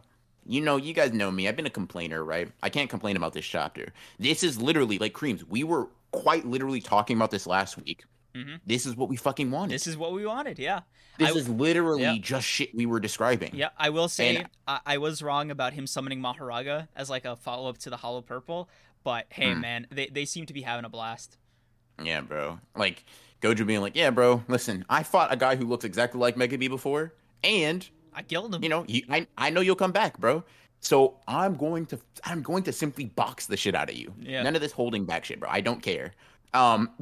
I'll kill you, and then I'll figure out if I can save Megumi. You know, as a Megumi fan, what the fuck? But, like, you know, as someone who knows Gojo needs to handle business, I'm like, I can respect it, right? Mm-hmm. I will say, I am such a big fan of the creative use of Gojo's powers here. Yes, sir. Like, we've known, obviously, that he can spawn multiple red and blues. We've known that he can, like, manipulate his technique on such a high level before. It's been said, but we've never really seen it used outside of Big Blast or Magnet, right? Because, like, he once he needed it, he dodges Sukuna's attack. Yeah. He dodges Sukuna's attack. He, like, drags himself to the ground, sends Sukuna through, like, piles. He's, like, making his feet heavier as he's, like, trying to stomp Sukuna's shit in. Mm-hmm. People are like, I remember one of the things one of my homies talked about, and someone in chat said, like, does Gojo have telekinesis? And, like, no. All it is him just spawning different blues and or reds to repel or to attract something. So, like, for example, I love, because I also picked up on that. The way I kind of explained it internally to myself was it's sort of like what Kenjaku did with the mini Uzamakis, but, like, on a much more refined level, where Gojo is just, like, manipulating the space to achieve, like, the desired effect, right? So he's either, like, pushing down on the space with him and Sukuna to, like, increase the gravity, or he's pushing up to, like, make that bridge go crazy. Like, and it's really fucking, like, a cool application of his powers. You don't really get to see Gojo use a lot of finesse. For sure. If you guys are wondering, like, because maybe this feels like it's out of nowhere, we've seen him do it back in Hidden Inventory versus Toji, just granted on a much smaller scale. I don't know if you guys really remember in their first encounter, Toji, like, dashes at him at some point in the fight, and Gojo, like, swings his arm back and sends Toji, like, grabs him at some point in space, and then sends him flying into some building, right? Obviously, Gojo has much more finesse. He's much better at it now. But he's always had the ability to some extent to apply blue, more specifically blue, right, in this sort of, like, telekinetic fashion. It's just like, if you imagine that, like, every point of blue just has a certain level of attractive ability. If he spawns it above a bridge, the bridge is going to go there. Then he changes the spawn point to a building, so he sends the bridge at the like, all this different shit. So it's been really cool. Just to kind of, like, see them go back and forth. Got a spirit gun reference with Sukuna. That shit was kind of cool, bro. Yep. He's like, that's the man. So I said, hold on, Gege, listen. This looks familiar. Listen, bro.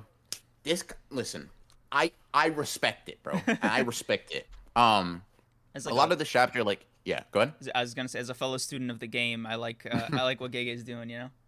Yeah, I definitely respect it. Then when they were both when Gojo was charging up the like the Jajad Ken pose behind the door, I was like, all right, bro, listen, you're dick eating, but like it's ending up in a cool result, so I'll let you slide, bro. I'll let you work. Bro, it just like their opening stances. You can see it in the thumbnail, which by the way, thank you, Liv.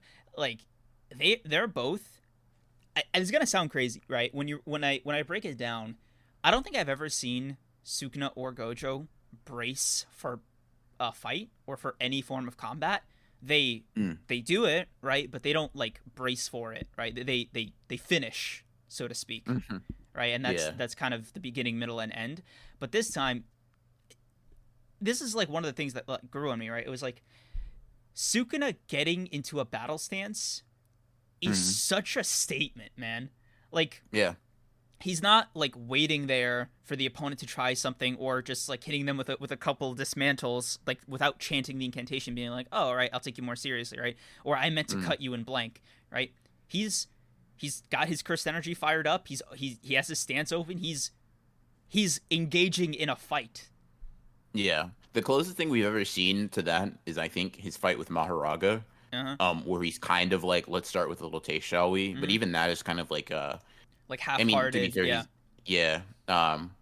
for sure. And like with Yorozu, he was like, oh yeah, I gotta remind myself not to use my techniques. yeah, whatever. Yeah, not gonna really try. That opening stance is a nod to Dragon Ball. Yeah, so you're gonna think he Goku for real. That was kind of funny. Bro really thinks he's a Saiyan raised on Earth, and that's kind of insane of him to think that. But yeah, that was cool. Gojo being so obsessed with Toji's fit is crazy to me, bro. Yeah. Like, that shit is hilarious. It's crazy that, like, Gege confirmed it, because everybody was like, oh, man, this really cool, like, detail when we first saw it in, 222, 223, where it was like, oh, man, you notice this is Toji's outfit? And, like, the next chapter, it's like, yeah, bro, Toji's outfit was kind of crazy. Don't tell him when you see him. But, you know, this shit was kind of hard. Bro, shit was cool. Shit was cool. Yeah. Yeah, bro. just like, yeah, nah. I just had to yoink it, bro. It's mine. It was a pretty cool fit. But yeah, this fight was just really cool. The choreography was very interesting and impressive. And I feel like Gege, especially this chapter, gave a good sort of like representation of like them being pretty equal, all things considered. They've both thrown out kind of like some testing ability. Some, I'll throw out blue. You throw out dismantle. Like, neither of us are really going all out, but we're starting to test the waters a little bit. There was definitely layers to the choreography too, which, by the way, Gege was in his fucking bag with this chapter. Oh, real quick, Jerome Simmons, thank you for the 35. I'll start by removing your scales. Love that line. Yes, dude. Sukuna's immediate reaction to the "you're the challenger" here, mwah, love it. Like you're just another fish on my cutting board. I'll start by removing your scales. Oh, yeah. God, I love that. Bro's kind of cooking. Also, really hammers home just Sukuna's like knife technique thing. Yeah. So like, God, there's so many places we can start here. Fine, let's go chronologically, right, from the beginning, as all good things do, right? Okay. So Sukuna immediately heals his arm. We knew it, but like, I thought Gojo would really be like, all right, his arm's down, time to like, go crazy before he can heal it and like summon anything. But I don't think either of them are that tired yet. Yeah. And I think so. Like, a lot of people think it's useless, but I'm like, okay. Once again, we had this conversation. You can disagree, and that's like not unreasonable. But I think it's fair to say, just generally speaking, Yuta in terms of volume should have comparable curse energy, even to top tiers in the verse. Like, there shouldn't be characters who were saying like completely outstrip him, right? In terms of that. Yeah, we were talking about this last week with the whole like, does Yuta have more curse energy than Sukuna thing? Yeah, for sure, right? So I think obviously we talked about that, but there's some relevance here. Like, okay, Yuta ran out of cursed energy, or was running low on it very quickly after like 5 reverse curse technique usages, right? So it's like, cool, it is that taxing to use, right? So if we say Sukuna's even around that, you could say, oh, he just healed it, blah blah blah, but it's like, that's fine, because if you're like, I think it's a battle that everybody agrees is going to come down to like not who can last longer necessarily, but it's not going to be something that's decided while both people are at full power. I think both of them are going to be drained. So I think those like any amount of like extra cursed energy Gojo can force Sukuna to spend is best. So I still look at that as like cool, whatever. It was also meant to like establish, you know, who's really facing who or whatever. And I thought that was a cool detail. I thought it was cool. It's fine. As did I. It's funny, right? I think there's a part of Sukuna that's almost happy to be the challenger, even if he denies it. That's like, all right, you got the lucky shot. Let me feel you out, right? Let's see if you're a worthy, you know, boss, if that makes sense, right? Yeah. And there's layers to how they scrapped, right? And I just want to talk about like the thing that's been on my mind the most. How is Sukuna touching Gojo? Like it didn't occur to me. I think he's not. Yeah, right. Like it I guess sort of didn't occur to me. We talked about like domain amplification or whatever, but this chapter I think really cemented it, where it was like, what's Gojo doing? Right? Like it doesn't look like Sukuna's. It doesn't look like an exchange. Right?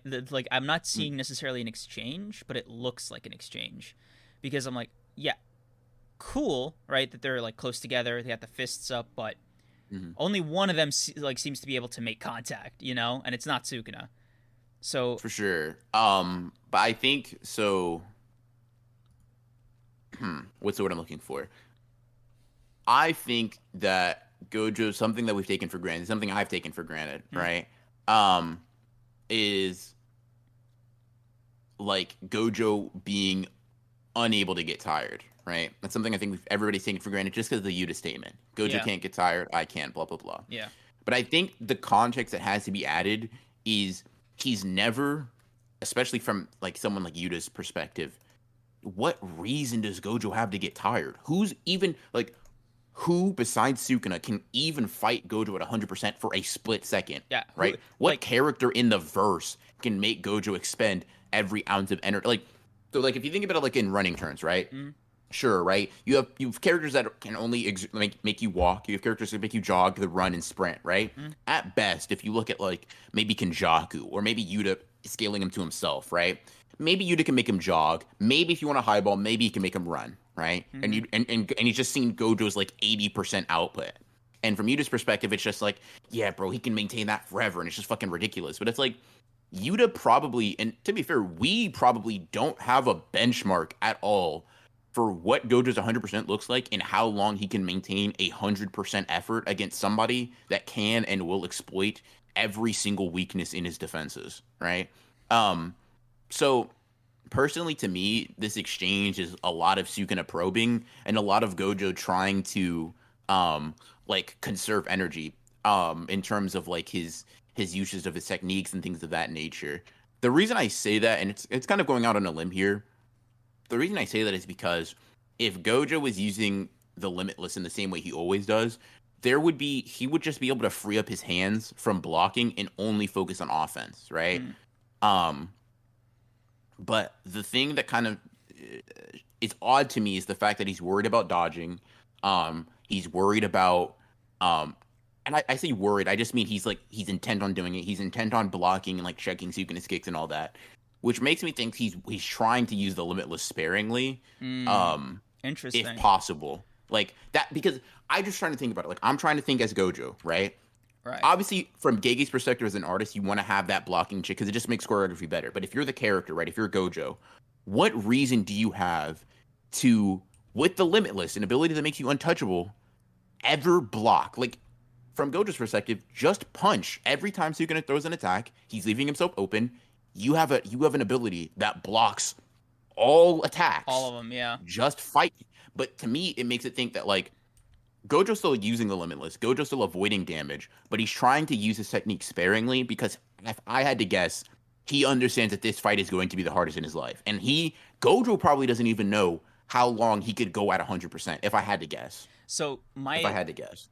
while I agree with you, there are some things about let's say let's take Yuta's statement. I think it was in the officials or maybe the scans, if I'm remembering, where he was like, it's infinitesimally close to zero, but as like I've always understood Gojo's ability to work, at least with his cursed energy output, is always, or his reserve is, he can just infinitely like keep extending that 100% pool that he has, right, to a smaller 100% pool, to a smaller 100% pool, etc. Right. But he just got good gas mileage relative to everybody else. Right, but the problem is, it is literally infinite, right? Like, that's the hack, right? Yeah. So unless he's constantly outputting, and this could be the case, right, over 100%, where he can't keep splitting, it's like, okay, now you're talking about him really burning the gas, but how much infinity, right? Like, how much of that gas does he need to use, let's say, per movement, per attack, per defense, all this shit. Yeah. And the subsequent question that kind of leads from that is, if it is a number, what number, like, why is there a number, or how is there a number for something like the infinity, which is just slow things down, right? Is it like, it takes a lot of energy for the quote-unquote distance, right? Where it's like, oh yeah, you can't do it infinitely, or you can't keep shrinking it without, like, expending some kind of cursed energy. Or is it just like this constant sort of push from Gojo's body, right? That's like, okay, there shouldn't be a reason, as far as I can tell, that Gojo's necessarily exerting himself with the infinity if he's constantly just slicing that closer and closer to zero, right? While at the same time, great example, right? How I'm thinking of it, how I'm visualizing it, right? Let's say 50% for defense, 50% for offense, right? The thing is, Sukuna could pretty much deal with the offense, right? But if the defense is at 50%, that's a crazy level of defense, right? Like, the actual technique, the mechanism of Gojo's defense is bordering on unstoppable. Yeah, right? With very few counters. With very few counters that Sukuna doesn't seem to be using, right? So it's like, what exactly is the price of the infinity, right? And why is it that he can't keep paying it, right? Is he exerting over 100% of his energy right now? Is that like the trick? And if so, it seems a little weird that he'd be using it already against Sukuna, if that makes sense. So I just thought about this, right? We know from Gojo's statements that you can strengthen and weaken the limitless, right? I don't know how I forgot this detail up until now, but you talking about like going over 100% or under 100%, it made that clear. I don't know if you remember in Shibuya, right, where he's like, he's pressing Hanami, and he's like, yeah, cool. If you try to use domain amplification, I'll just strengthen the output of the limitless, and I'll crush you. And then he does, right? So what if fighting Sukuna requires an output of the limitless that is higher than like Jogo or Hanami or whatever, right? Because if I'll put it like this, if the limitless has higher output, there has to be a reason for that, right? It can't if it doesn't just have a baseline, it's always at this level. That means there are certain abilities or certain things or certain aspects of characters that have to require less or more output, if that makes sense, right? Like, you don't just have a stronger version of your technique for shits and giggles. Like, does that make sense? Like, why even have the strengthening ability as a function if there is not a reason to strengthen it, or if there isn't a need in any context to ever strengthen the limitless? Right. I'll put it like this too. We see, like, in a physical sense, right? In what is it, chapter 222, 221? No, it's 222. You know how like nobody can get close to Gojo, right? And you just like take down the limitless. Yeah. That range is a bigger range than the one we see him use against Jogo, right? So even that implies that the limitless, like when Gojo's concentrating or when he's like really focusing, kind of getting caught up in his battle with Sukuna in his mind, it kind of implies that there's sort of like ranges of power he can use for it. And probably, if I had to guess, right, Sukuna is going to be the guy that he needs to have high output for. Yeah. Right? He can't half-ass any of his abilities with Sukuna. Breathing down his neck. I imagine. Yeah. But that's kind of why I feel like he's probably trying to conserve it, if I had to guess, because he doesn't know how long this fight's going to go. He doesn't know how long Sukuna can go. And that's personally why I'd worry, at least. So let's, like, with that in mind, right? Let's break down how the rest of this fight goes, right? Assuming he's going the conservation method, Mm-hmm. and this is them just sort of feeling each other out like on a hand-to-hand level. Because like Gojo didn't really use any of his techniques in like a big bombastic way that we've seen him. It's always been like the subtle stuff. It doesn't seem like Sukuna's necessarily expended. Okay, simplifying this sentence, right? It seems like Gojo is trying harder than Sukuna. It seems like Gojo is trying harder to defend than Sukuna is to attack, but they're meeting somewhere in the middle, and to me that doesn't bode well for Gojo. There we go. So what makes you think Gojo's trying harder to defend? You mean because of the conservation? Because of the conservation, and also because of this little sequence on chapters 14 and 15 with blocking the punch, the top of the building falling down, and then him like catching the punch, which it was like. I feel like why turn off the infinity to catch the like? Okay, I know I'm like being weird about it, but it's like, okay, what exactly are you doing? No, he wanted to bring him to the building, like 100%. That's what I think. But they both came out like fine, right? So they did. Yeah. So I don't know. How do you read it? Because like, so I'll put it like this. I kind of agree, but like you could say the same thing about Sukuna trying to use Dismantle on Gojo. Like, why do it? Right. Also, I think it's the first time that he's actually said the name of the technique without using his domain. Oh, has he? Yeah, I don't think he's ever said, because like, has he only said cleave? Is that what it is? No, I don't think he never says the name of his technique when he uses it. He just slices, right? So this is, I think, the first time Sukuna just says dismantle or cleave, which to me is like, oh shit, he's amplifying the technique because, you know, the whole subtraction thing. So if he says cleave versus Yuji and Maki. I may agree that he's never said dismantle. No, I can't remember. With Spiderweb, right? But like, granted, he was also weakened, right? I'm talking about full power Sukuna, right? Like no inhibitions, stuff like that. He doesn't really say his technique. Even against Maharaga, he never really did it until no, I don't even think he did it with Malevolent Shrine. He was just sort of describing the technique in his inner monologue. Yeah, for sure. Yeah. No, I do think like it's like I think they're taking the fight seriously, but I think we may be misconstruing what they're doing. Because like if we assume, and maybe this is not a fair assumption, right? But I think it's fair to assume that like in the sort of like checks and balances world that JJK exists in, every technique is going to have an exploitable weakness, like kind of exclusive to it, if that makes sense, right? I think the one we've already assumed for the Limitless is just it's very high, like amount of like stamina attacks, right? But the thing is, we also know the Six Eyes has a huge stamina attacks. The reason it's confirmed in the fan books, or at least Gege says it in the fan books, the reason Gojo's blindfolded most of the time is because having the Six Eyes out and activated, like, is tiring to him. Like, that is exhausting.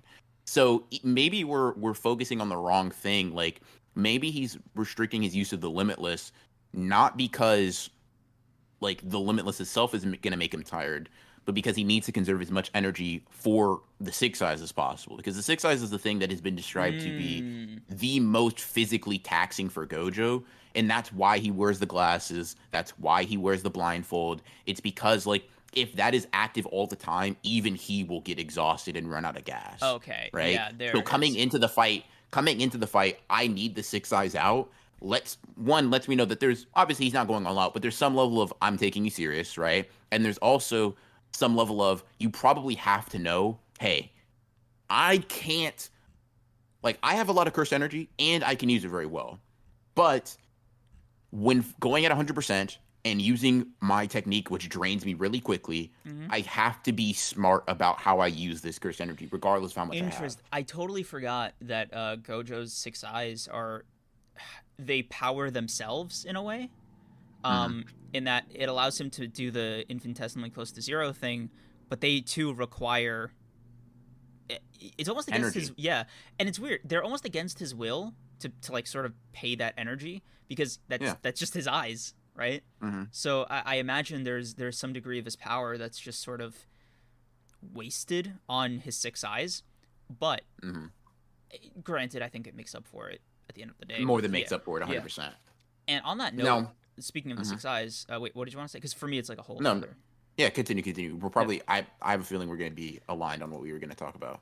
This is the first time Gojo, I think, has seen Sukuna's technique, and I think, or at least seen it with his blindfold off.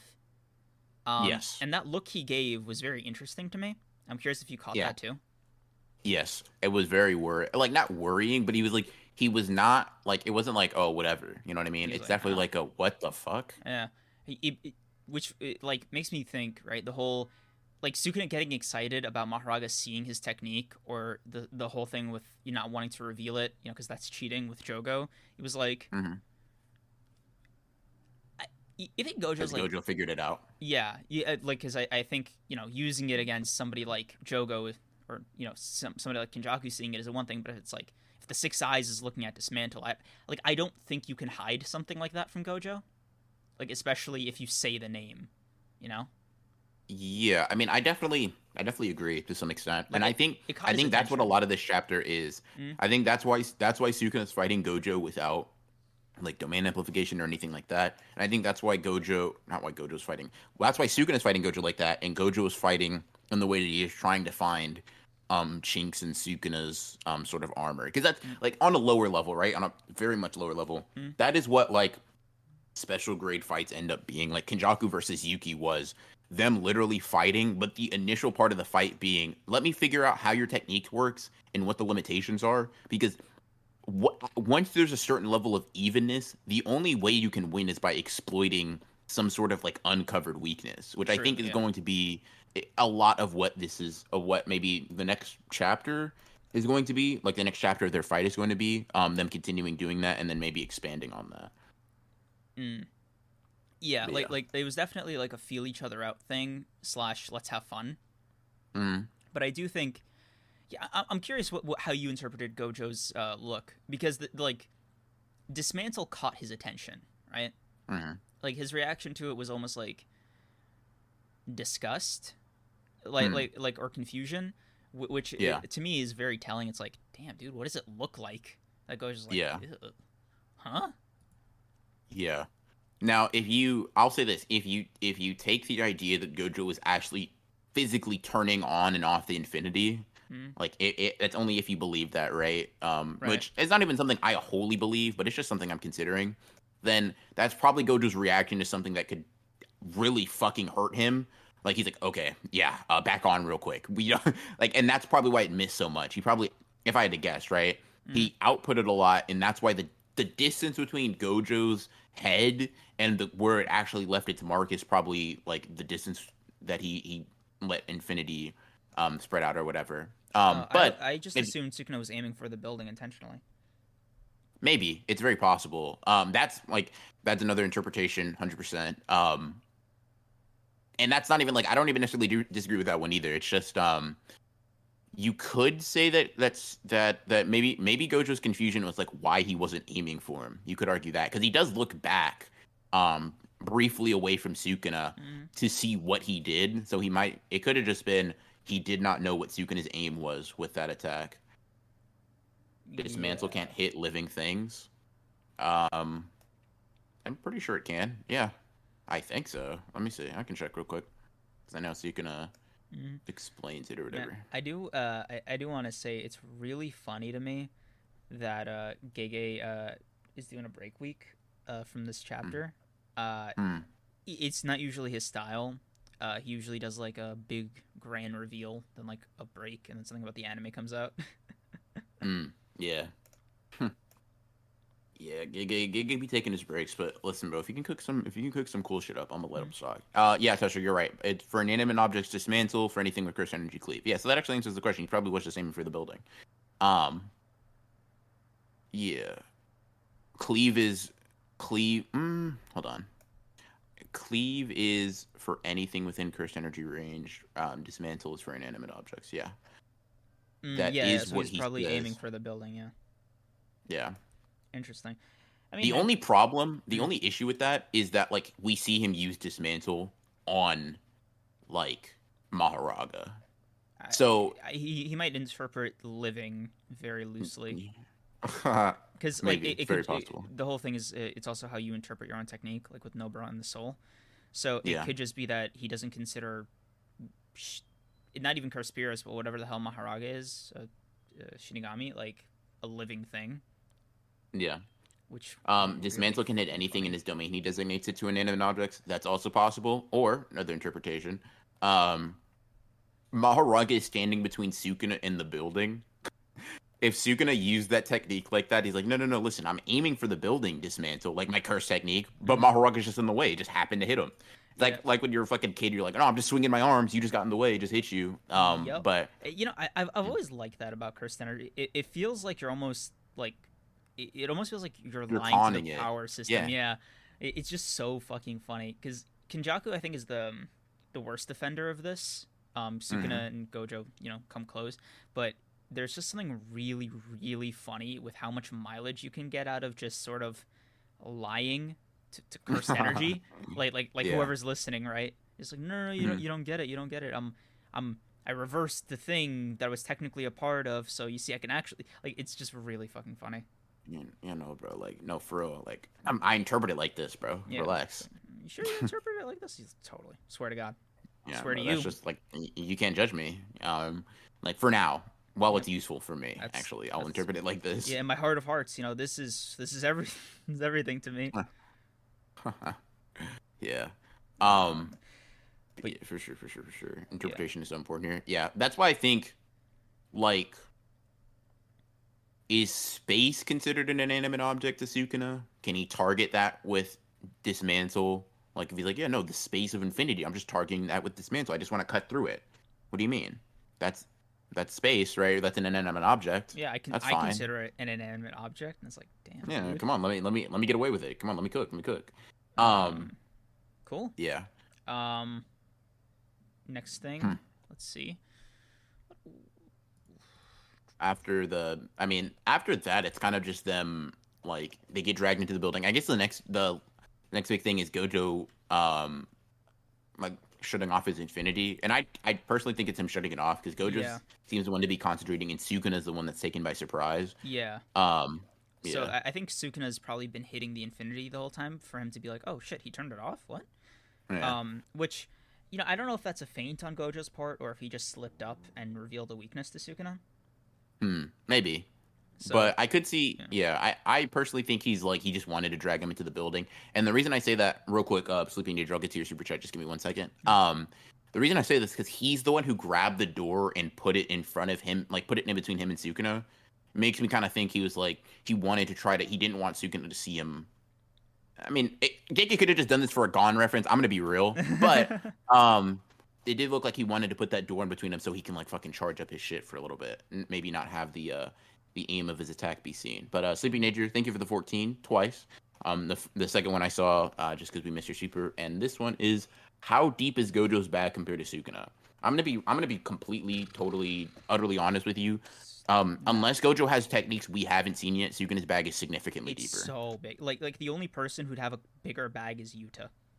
Yeah, and the thing with Gojo, rather than his bag being big, what you have to hope for is that his applications are so numerous that that they almost seem like completely different techniques. Like, for example, people were thinking this was just, Gojo just had telekinesis, when all it is just applications of blue, right?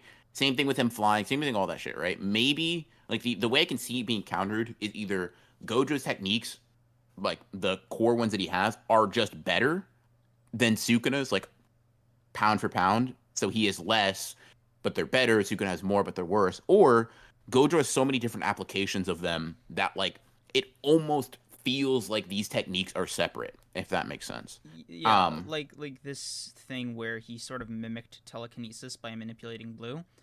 I wonder if there's a version of this he can do with red. Oh, by the way, speaking of red, really quickly, I've been thinking about curse technique reversal, just as a concept. Oh shit, Muhammad, thank you for the 10. I love y'all's podcast. During a spout of depression, this podcast would make me laugh. Oh, that's sweet. Thanks, man. Appreciate it. I'm glad it could help. I have a feeling Gojo is going to get the W against Sukuna, but Kenjaku's going to pull up with the cheap shot. Oh, you know what? To honor your request, which, by the way, just want to point out that BR didn't wish you a happy anything. Anyway,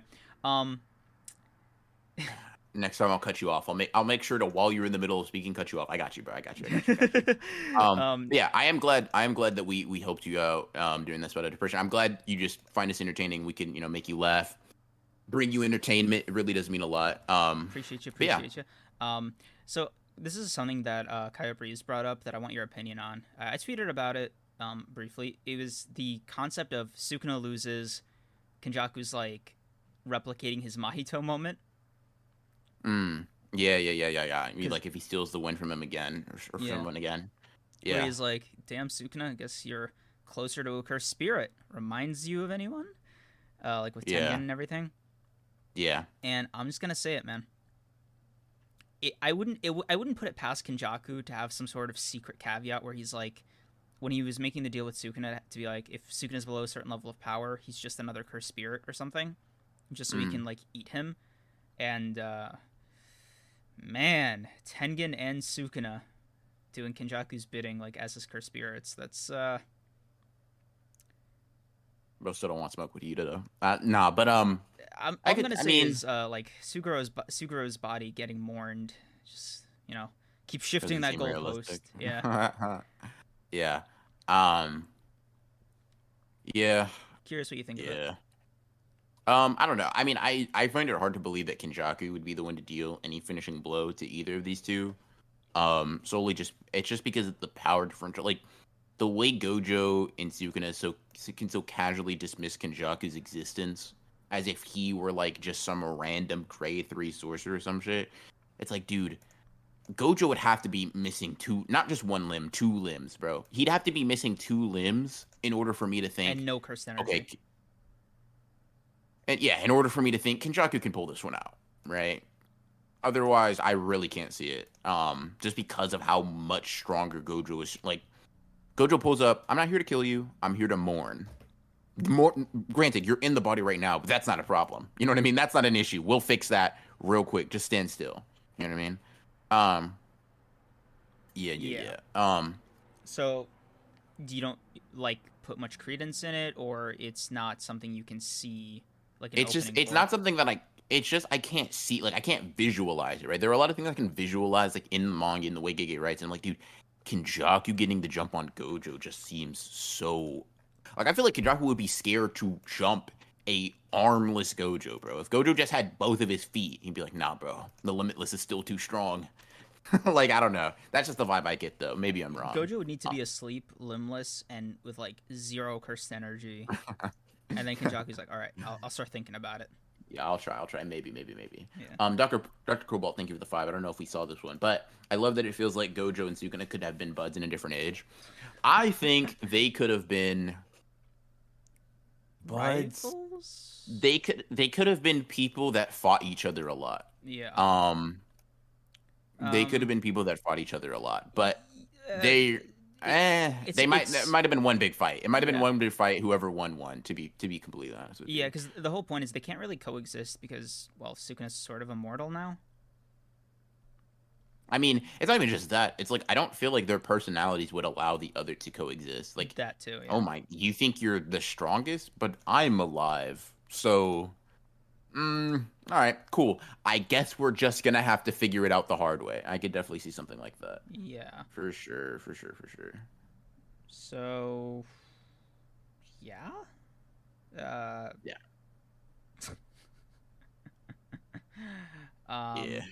After that, Gojo and Sukuna kind of just come out the crashing buildings. They're like, I'm blaming you for all that damage. And Sukuna's like, yeah, bro, that shit ain't happening. And then Gojo remembers that Mei is like showing this entire thing off like a fucking live stream. Crazy, by the way. Hilarious. Yeah. I gotta wonder with Mei, right?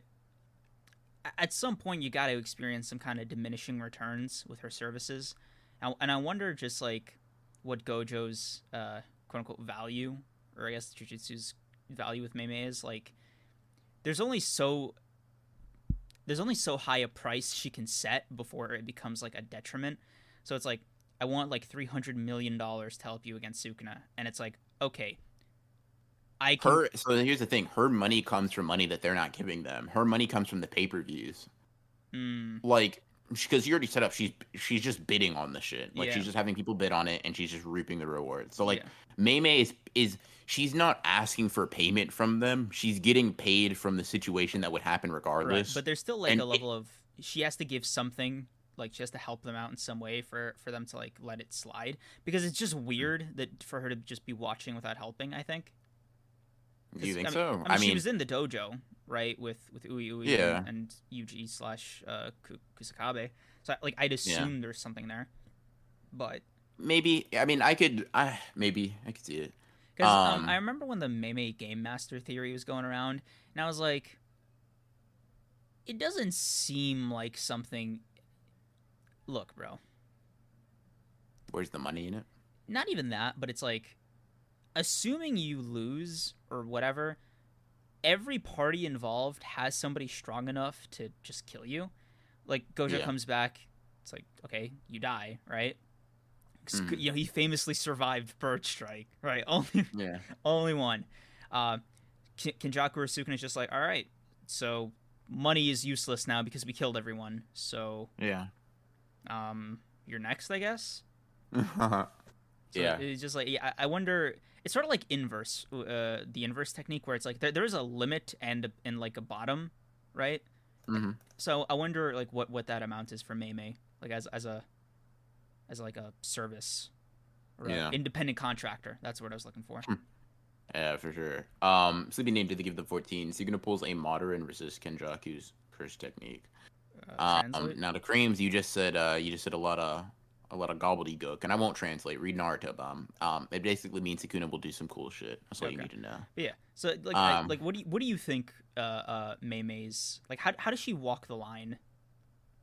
Bro, I don't know. Who cares about Mei Mei? Let's be real, bro. Her Look, job bro. is to show this shit off and make some money.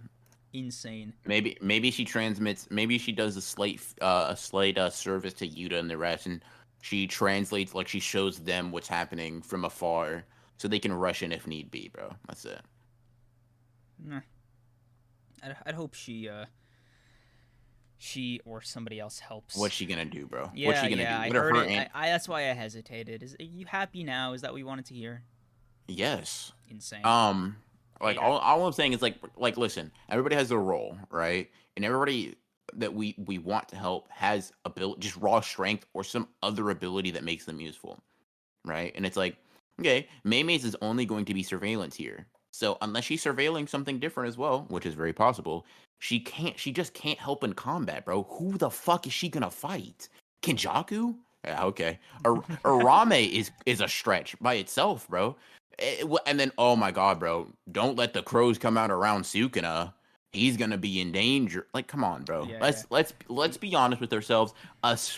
She fought the fucking smallpox deity and was like, wow, this is bad. Like, bro, nah. I get it. I get it. Speaking of the other players for a bit, since it's gonna be a while until the next chapter. A part of me is really curious if Gege's gonna do a flash sideways or just a cut to somebody else right now, or if it's gonna be another flashback chapter. Maybe. I mean, my logic isn't necessarily anything crazy. It's just that, like, the fight has started the last two chapters, so I think getting over the initial, oh, let's go. It's like, okay, we did the let's goes. Let's get into, the meat or whatever. No. Hopefully. Well, first of all, this is the meat. This is the meat of the fight. 13, that's what I want. 13 more chapters to go before the infamous fucking Broken Ronin 15 chapter quota that Gege has to hit. Bare minimum, by the way. Like, not the upper limit. It is the floor. But yeah, anyways. I mean, that's why I say I'll take 2 or 3 more uninterrupted fight chapters, bro. That's all I'm saying. Like, you can explain some techniques, explain what they're doing, blah blah blah. But I'll take a couple more chapters straight uninterrupted. Now, does that mean that's what's gonna happen? No idea. I don't really know. I never know what Gege's gonna do, and I admit that for the most part. Bro, crazy. But thought I'll be that happy just if. occurred to me. What? You remember when Gojo launched the Hollow Purple? Do you think Sukuna? No, I forgot about that. Do you think hilarious? Do you think Sukuna defended Arame? Like do you think, I mean, we talked about this. I mean, I imagine, like, just like, it doesn't even matter about Sukuna's character. I imagine Arame's not dead. That's what. That's Yeah, it. I don't know how Arame survived. I just imagine Arame would not go out that because like unceremoniously. for me, right, the answer I landed on was just, oh, she just gets behind Sukuna, right? It's not, it's like inaction on Sukuna's part, but like action on her part. I'm like, okay, that makes more sense to me. Right. What do you think happened? What do you think she did? She just went behind Sukuna. Sukuna did not block that shit, bro. He definitely ran out of the way. So that's why I think So? Arame had to run out of the way too. I think like this goes back to last chapter. I definitely think he tried that shit, saw he was disintegrating, and moved. But yeah, that bro did not tank that shit at all. But I think like the simple reason is I don't think Sukuna cares about Arame all that much. It's not like really that. It's just I think probably as soon as she saw Sukuna do that, she's like, all right, I'll have to help him by dying first and then run away. Um, I mean, it's only because I can't see Arame being killed and there being no mention of it. Just, it happened. Move on. I just can't see it. Okay, got you. Yeah. You excited for the rest? Wait, first of all, do you agree? What do you? Do you think the break is for the anime? He's cooking up some crazy art, or he's prepping for like a next phase of the fight? I mean, I don't think I mean, it could be the anime. He could be helping work on productions there. It could be all the above. I mean, I also just think part of it is just Gege's been taking breaks more regularly now. It's probably just part of his schedule at this point, regardless of like big things. I definitely. I mean, I don't know. If I had to guess, maybe anime combined with like trying to figure out where he wants the story to go from here. Like not just with this next chapter, but like what is the next, like you said, phase of the story or this final arc or whatever. Overall, great chapter. I enjoyed it. Yes, sir. Yes, sir. 10 out of 10. 9 for me. So, sort of miscellaneous stuff. Half JJK related, half not JJK related. I'll start with the stuff that just isn't. Did you see the trailer for the Spider-Verse gameplay? Oh yeah, Spider-Verse, Spider-Man 2. Spider-Man 2, right? Sorry, the Spider-Verse thing is also happening at the same time, so I got my. That was pretty cool. Yeah, user. I'm very excited. I will be playing. Me too. I love the first game. You know what sucks? The Miles, like, what do you call it? DLC Part 2, like.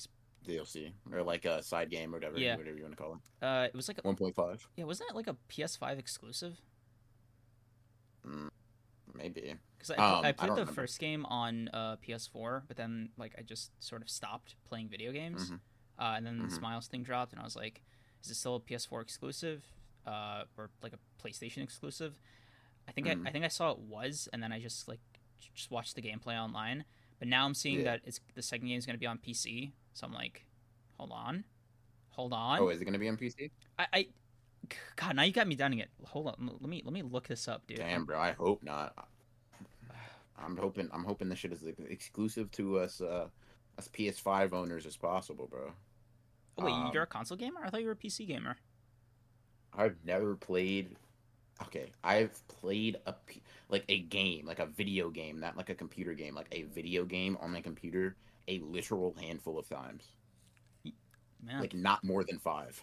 This is new info for me, bro. Up until like a couple of months ago, maybe like probably like half a year ago at this point, my computer couldn't even handle playing video games. Oh like, yeah, dude, that just wasn't the case. Oh my god! So, like even if I wanted to y'all be don't like a sweaty understand PC gamer, how much of a miracle like BR's videos were the first year or two of Broken Ronin, like the channel, like honestly, dude, you deserve a medal, or to be burned at the stake because what you did was witchcraft. What I did was special, bro. It was something. But yeah, that Phantom Blade teaser. Listen, bro, that shit was so cool. I mean, locked in. Yeah, I'm so excited to because the symbiote looks menacing.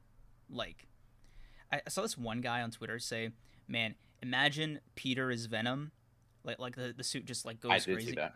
Yeah. Oh man. Ooh, I don't know if you read the Miles Morales comics, but Venom. Do you mind? Do I mind what? Spoiler for like the Miles Morales comics. I'm not a comics nerd, bro. I do not care. So Venom is who killed Miles' mom in the comics. Okay. So Damn, somebody floated the idea like, man, Peter has the potential to do something hilarious. Nah, bro. Listen. Nah, that's crazy. Yeah, nah, that's gonna be quite wild if that is the case. Beer is a curse user. What? Nah, but yeah, it was pretty cool. Yeah. Console's better, or at least I have consoles. That's it. God, I'm gonna have to dig out my PS4. I don't even know where I put it, but you can't play it on PS4. Oh yeah, that's another. Fuck. Dude. It's a PS5 exclusive. Damn it, dude! I really wanted to play because the Spider-Man games are so fucking fun. Like especially because they're good now, like with story and everything. And I'm just like, let's go. I also really want to. Like I've been seeing the gameplay footage and seeing Miles glide. By the way, crazy. Mm-hmm. Yeah, that was cool. That's cool. Yeah, bro. Listen, I'll tell you how the game goes. Yeah, you do that. Hey, bro. Listen, I know you can't play this shit, but I'm telling you, it's fun as hell. So this is the other thing that I want to talk about. All right, arguably more important. What are your top 5 Ben 10 aliens? Because like, what the fuck, bro? I've been seeing a lot of just say shit, dude. You just hold say on. shit. There's a reason. I've been seeing a lot more Ben 10 on my timeline. I think on Instagram and on TikTok and on Twitter. And I don't know where this Ben 10 renaissance is coming from, but it feels good. I'm just like, hold on. Are we talking about like peak making a resurgence? I'm down for this. And okay. I think you and I have spoken about it like once or twice before, but never like really our favorites. Aside from like our top one, I'll go first. Favorite alien, Swamp Fire. No, now, bro, if I say Swamp Fire, it looks like I'm copying.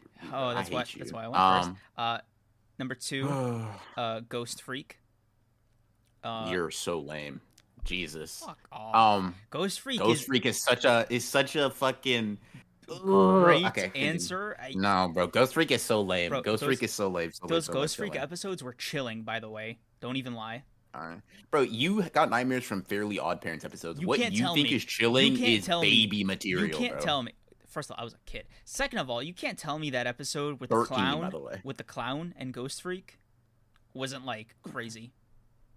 It wasn't crazy. Yeah, it wasn't crazy. It was a good episode. It was a good episode, bro. But it's I promise you, even as a child, I wasn't shaking in my boot. Oh my god, Ghost Freak in a like no, bro. Listen, it was good. Bro. It was a good listen. Okay, Ghost Freak. Okay, cool. So now we know that no matter what, my list is better. Continue. I don't even have my list yet. Okay, number 3, Chroma Stone. Preferred him to Diamond Head. Respectable.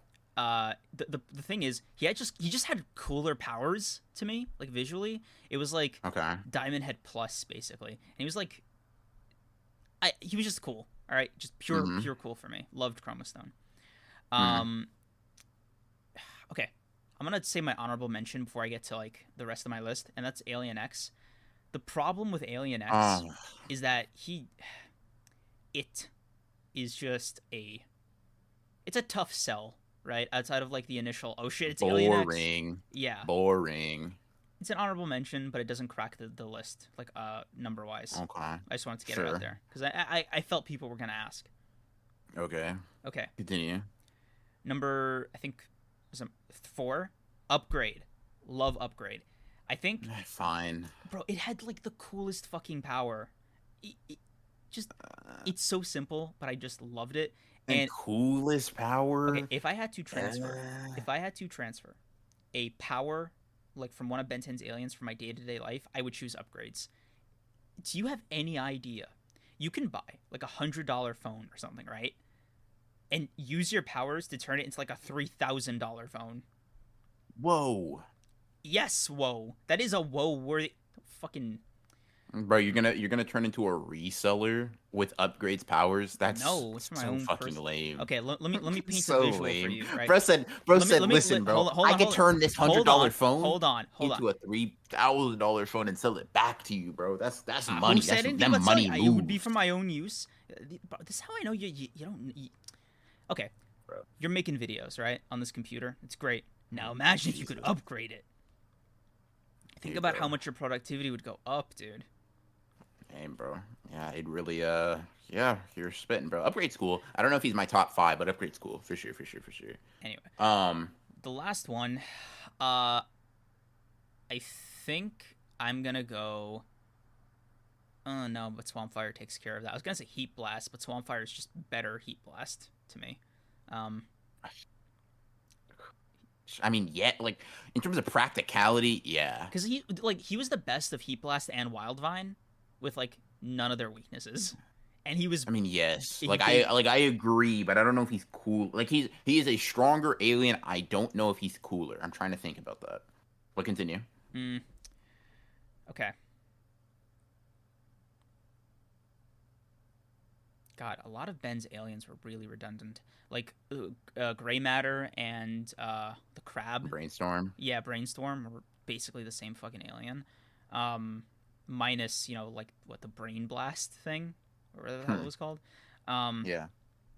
Accelerate and that weird wolf one, basically the same one. Jet Ray can only just fly. Only just fly. Yeah, bro, you don't know ball at all. You don't even know what you're talking about, bro. Just saying shit. Yes, the lasers are a factor, but like I'm comparing them to the rest of the class is like not fair. Bro, don't understand that some aliens aren't meant for really big fights. That's crazy. Yeah. Okay. You know what? It's actually when you need to get across the universe, bro, go ahead and call up Swampfire. That'll really come in clutch. Who's your universe fucking scaling alien?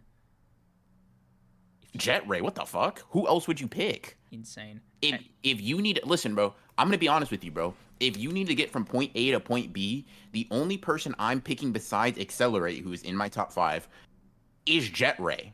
And Jet Ray, to be honest, from a purely practicality standpoint, is better. It overall is a superior alien to Accelerate. I really liked Goop. Oh, shit. Oh, my... Bro, talking shit about Jet Ray and said Goop. No, hold on. I'm just running down the list. Don't fucking... Okay. This one's going to be a bit of a cop-out, but... We talking about aliens I'd rather turn it into? Because, like, so Wait, far... Are we picking favorites or ones we'd want to have? Because that completely changes my list. For me, like, the ones I'd want to have are a contributing factor, but they're not, like, the main thing. So I was just going off the ones I liked the most. Okay, yeah. I'm going to just pick the ones I like the most, my favorites. If I'm Wrath, it's got to be Wrath. Wrath. Yeah, you... Listen. Yeah. I'm shitting on a lot of your other picks. Wrath is a good one. Yep. Wrath is good. Love Wrath. Wrath is good. Yeah. Let me tell you something. Yeah. Another shout-out to Echo, especially Ultimate Echo. Echo's cool. Yeah. Bro put the pause on fucking Kevin, bro. That shit was crazy. Crazy he did it with Echo. I can't, like honestly, Kevin should have retired. Dirty, bro. Yeah. Like, after that one, he's like, even if something else happens to Kevin, he can't go back after an Echo loss. Yeah. Okay, let's see. Oh, yeah, Just favorite, Chromastone can fly. So Chromastone's my fucking flying across the universe pick. Dude. Oh, Jesus. You know what? I'm going to let you rock, bro. Ben has a lot of aliens that can fly. Not a lot of them are that fast when they fly, bro. I'm gonna be real with you. Please stop caping for Jet Ray like this. Jet Ray. Oh my God. Is objectively Ben's fastest alien, bro. You can go ahead and get to the next planet in 20 years. I'm gonna be traveling universes in seconds with Jet Ray. Like, I don't know what you want from me. Go ahead, bro. Big Chill is also awesome, but Big Chill is cool. Big Chill's a top 10 alien. He's not top 5. I think I'd agree. Okay, so you're top 5. Go. Let's see. Accelerate. There's no way you started off with Accelerate and not Swampfire, bro. Accelerate. This is how I know Heat Blast. Heat Blast. Let's see. Diamond Head. Let's see. That's 3. Now, bro, do you okay. God, I can't even think of something more basic. Yes, not that meme. Feedback was pretty cool, but I don't know if he's top 5, bro. Feedback was really cool. Top 5 is great. You can give him an honorable mention. Hey, listen, bro. I'm thinking. Spider Monkey was actually pretty cool. He just got his ass beat a lot, so that lowers his stocks for sure. I mean, you could give him the Ultimate Spider Monkey buff, but to me, Ultimate Spider Monkey was low-key a nerf. His design is worse. Yeah, like you lose a lot of the mobility, not much more strength. Yeah. Okay. Humongousaur or forearms? Humongousaur or forearms? Why not Humongousaur or forearms, bro? What the fuck? Listen, bro. I need a little bit of fucking wiggle room from 0 to I'm fucking destroying everywhere I go. And Way Big is cool, but he just doesn't show up enough for him to have like really left an impact on me. Not at all, but like to me, Way Big was always like the precursor to the role Alien X serves for Ben, where he's like the final one, like last resort. Okay. Let's see. Yes, the worst alien is Stinkfly though. Spit. Cameron? No, there's like I could probably name 10 worse aliens. I'm gonna be real, Upchuck is slightly more useful, like in battle, because he can redirect energy. Wasn't even gonna. I don't even need to talk about Upchuck to get 10 that are worse, bro. But let me finish this list before I do. I'll go Humongousaur. Oh God, you have such milquetoast picks, man. Okay, bro. You pick Swampfire. And then I'll go. You can still add Swampfire to yours, you know. I know, and I will add Swampfire. Swampfire from my 5. That's it. All right. Yeah, bro. Anyways, Stinkfly is bad. Don't get me wrong, but Stinkfly is far and away the worst alien, bro. There's so many. You could get so much worse. God, you really can. I feel like Omniverse really it added so much lore, but it really made you question if Ben was just picking these like really shitty aliens just to challenge himself almost, because it was like, look, man, the novelty of Ben getting a new alien was the most peak in the original series when he was a kid, right? I remember when he got the electric one, the original one, the one that looked like a little minion thing, the battery. Yeah. Love that, right? It was like, oh shit, new alien drop, let's go, right? By the time even Cannonbolt was a new one. Yes. God. But I just love that Ultimate Cannonball is like blunted spikes. Just metal. Yeah. Like, God. Fucking hell, man. All right, bro. Let me name. I'm gonna try to name 10 worst ones. Hold on. Are we doing a Ben 10 aliens tier list right now? Because it sounds like that's what we're doing. Kinda, but like here, 10 worse than what? Stinkfly, right? Okay. Ripjaws is worse. No, he's so useful underwater. Bro, Jetray better, unironically. Oh my God. But except Jetray does not fold immediately in any situation outside of water. Ripjaws, like what? He just swims, bro. Like what are we doing? Can he communicate with fish? Is that like not a thing he can do? Bro. He literally can swim and he can bite hard. Fuck out of here, bro. God, Ripjaws is one. God, that stupid antenna was for a light, I think. Yeah, bro. Spitter. I bet you probably don't even remember who he is. Ditto. Jesus Christ, this is just a worse Echo. All he can do is clone, nothing else. He's weak and he can clone himself. Cool, whatever. Yeah, dude. Ditto was like the most obnoxious alien because it was just like the NPC alien. It was literally just, oh yeah, bro. Get ready, garbage, for me to fight with myself and then change into a better alien. You got Terraspin, turtle guy, garbage. Then you got Fast Track, who's literally a knockoff Accelerate, and I think only showing is getting clotheslined by some random guy, whatever. Hold on, Terraspin was not bad. He was one of the aliens that what's his name? I know what you mean, though. He's one of the 5 aliens that guy was going after. He's so garbage. I literally spin my arms and blow air at you. Whatever. Trash. Get him out of here. Let's see. Who else? You remember this alien called Eatle, bro? I bet you don't. Who? Eatle. Is that spelled IDLE? No. EATLE. Eatle. Eatle. Oh, my God. Then you got Walkatrout. You have Ball Weevil, Crash Hopper. You have fucking Pesky Dust, Molestache, an alien literally named the worst. Tickenhawk. Bro. Like, bro, you can get. You have a Ben 10 alien named the worst. What are this guy's powers? He's the worst. indestructibility, enhanced durability, heat resistance, lava immune. This idiot is just like a tank. No fucking offensive. Okay, wow. Yes. So, like I said, Stinkfly isn't great, but dear God, he's nowhere near being the worst, bro. Like, bro. Yeah, it's just not the case, bro. Just not at all the case. Gut rot, toe pick. Okay. Bullfrag? Like, what are we doing, man? Oh, dude, this kills me. Wait, what did you think of Ultimate Alien? Good. I like all the Ben 10 series up until I don't care too much for Omniverse. But I don't either. Granted, I didn't. It's just whatever to me. I don't have like a hate boner for it, but it's just like it's just kind of like who cares? I grew out of it by that time, and the animation style was just like too much. I think. I did watch both live action Ben 10 movies back in the day. I think I watched the one where he was a kid. No, I did watch both. Alien Force version and the original. Yeah. Damn, I did. That's crazy. That's unfortunate how they did me like that. Seeing Ben 10's aliens like CGI'd was very strange. Yeah. I don't think you're meant to see it like gray toned, man. Yeah, no, not at all. Yeah. One of my favorite like things that Ben 10 ever did in Ultimate Alien was just it was always the answer like I wonder what the Omnitrix can do. Like the question was how can they combine aliens, right? But they kind of answered a different question, which is can they evolve them? Yeah. And I always liked that. It's really I mean, I think cool. I think aliens are combined in the original series.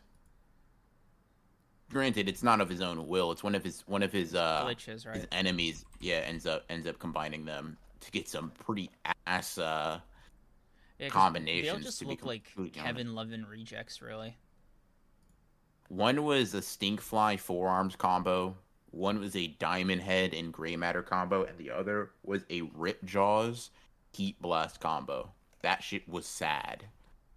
Did you like Vilgax in like the new series?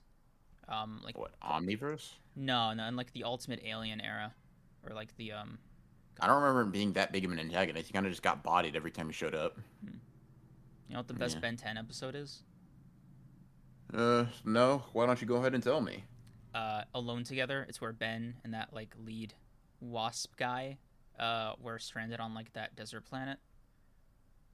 I don't remember that one at all. Ben replaced his arm. He convinced like the rest of his tribe that maybe eugenics wasn't poggers.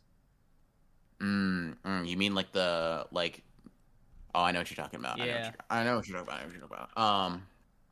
Yeah. The ones that was the like the race of aliens that kidnapped their grandpa, right? Yeah. God, the hybrid. There we go. Yeah, hybrid. God, I forgot that's what. Y'all gotta have a cartoon stream at this point. Listen, bro. We gotta, bro. Cartoon stream would go crazy, but I also know I would simply fight Creams over some of his sakes. Quick question, all right? Mm-hmm. If we did do a tier list, right? We agree SpongeBob is above almost everything else without exception, right? Can we agree on that? This just lets me know what my temperament should be going in. If I need to be hostile or if I maybe can understand that you are a man of reason. I think it's definitely top 2, top 3. Okay. I can work with that. I can work with that. Like, top 2, top 3. I can work with that. Yeah. Like Aang washes SpongeBob. I will. Oh, okay. Let me pull back, bro. Let me pull back. No, the fuck he doesn't. You're talking about SpongeBob, in a fight, or first of all, it's no either way. To be honest with you, it's crazy how that's like actually no regardless. But SpongeBob. Yeah, listen. SpongeBob is above Avatar and Teen Titans, and that's not something I say lightly. Those are both great. SpongeBob is simply better, bro. I don't know what to tell you. I have Teen Titans in like A tier. I liked it. I may have to beat your ass now. That's crazy. Okay, you know what it was? When I was a kid, like I was already really into comic books, and the whole like no Batman, no other heroes thing fucking grated me. like it actively deterred from my enjoyment because I'm like, dude, why is Batman letting his like 14-year-old sidekick do all this shit? This seems like, bro, call him, you know? Yeah. And bro's got his hands full in Gotham, bro. He can't help. God. Bro, it falls off after season 5. Here's the thing, though. Like, Avatar does not have 5 fucking seasons, right? Has 4. And Teen Titans, is it only 3 books? Oh my god, yes. Sorry, I thought it was. Like, and Teen Titans has 5 seasons, right? So even let's say you only count SpongeBob's first 5 seasons, it has more peak seasons than Avatar. And I'm gonna be honest, right? Okay, here's how I put it, right? SpongeBob is like an almost a nearly unrivaled comedy, right? Teen Titans and Avatar are trumped to me by many narratives in fiction, like just narrative character-driven stories, right? They are not the best at that. However, I can't really think of a thing in my mind, right, that I'm like, oh, this is easily, or like I'm soundly saying this is funnier than SpongeBob is. I just can't think of one.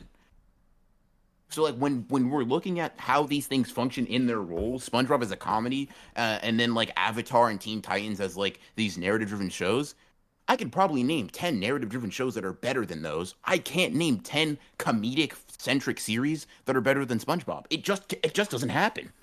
It just doesn't happen. It can't. I don't know what to tell you, bro. If you think you can name 10, you're lying. Go rewatch it, bro. Go rewatch SpongeBob. I mean, we got to do a cartoon tier list. Honestly, that seems we like... do. Yeah, we do. This seems like a sign. If you don't think that SpongeBob is easily top 5... I'm seriously imploring you, don't even argue with me. Rewatch the show, because you clearly don't remember it. Just rewatch it, bro. Just rewatch it. Because it's like so like, bro, listen, I'm gonna be honest, right? How many times are you seeing Avatar or fucking Teen Titans referenced, right?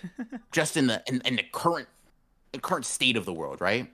I've seen 10 SpongeBob memes, references, or reaction images since I've been scrolling Twitter during this podcast, bro. Like, there's a reason. It's because SpongeBob is just like that. It's just different. Powerpuff Girls greater? Linda. I don't know how to say this. Listen, Powerpuff Girls might not be in the discussion. I'm going through Any fandom better. Going through a list right now. I already know what like my top. I'm not gonna commit too hard, but like immediately shows that stand out as like favorites for me are the original Avengers cartoon. I don't know if you ever caught that. It was amazing. Earth's Mightiest Heroes. Yes, that was peak. That was peak. Yeah. Hold on, bro. Listen, chat. Don't talk to me about narrative-driven shows like Teen Titans or Avatar when they're not even getting about Spectacular Spider-Man, bro. Yes, that was the second one. Yep. Don't talk to me, bro. They're not even better than Spectacular Spider-Man. Dude, Spectacular Get out of my Spider-Man face. Different, dude. Get out of my face. And you lastly, can't talk. Bro, honestly, okay, go ahead, the last one was the Justice League cartoons.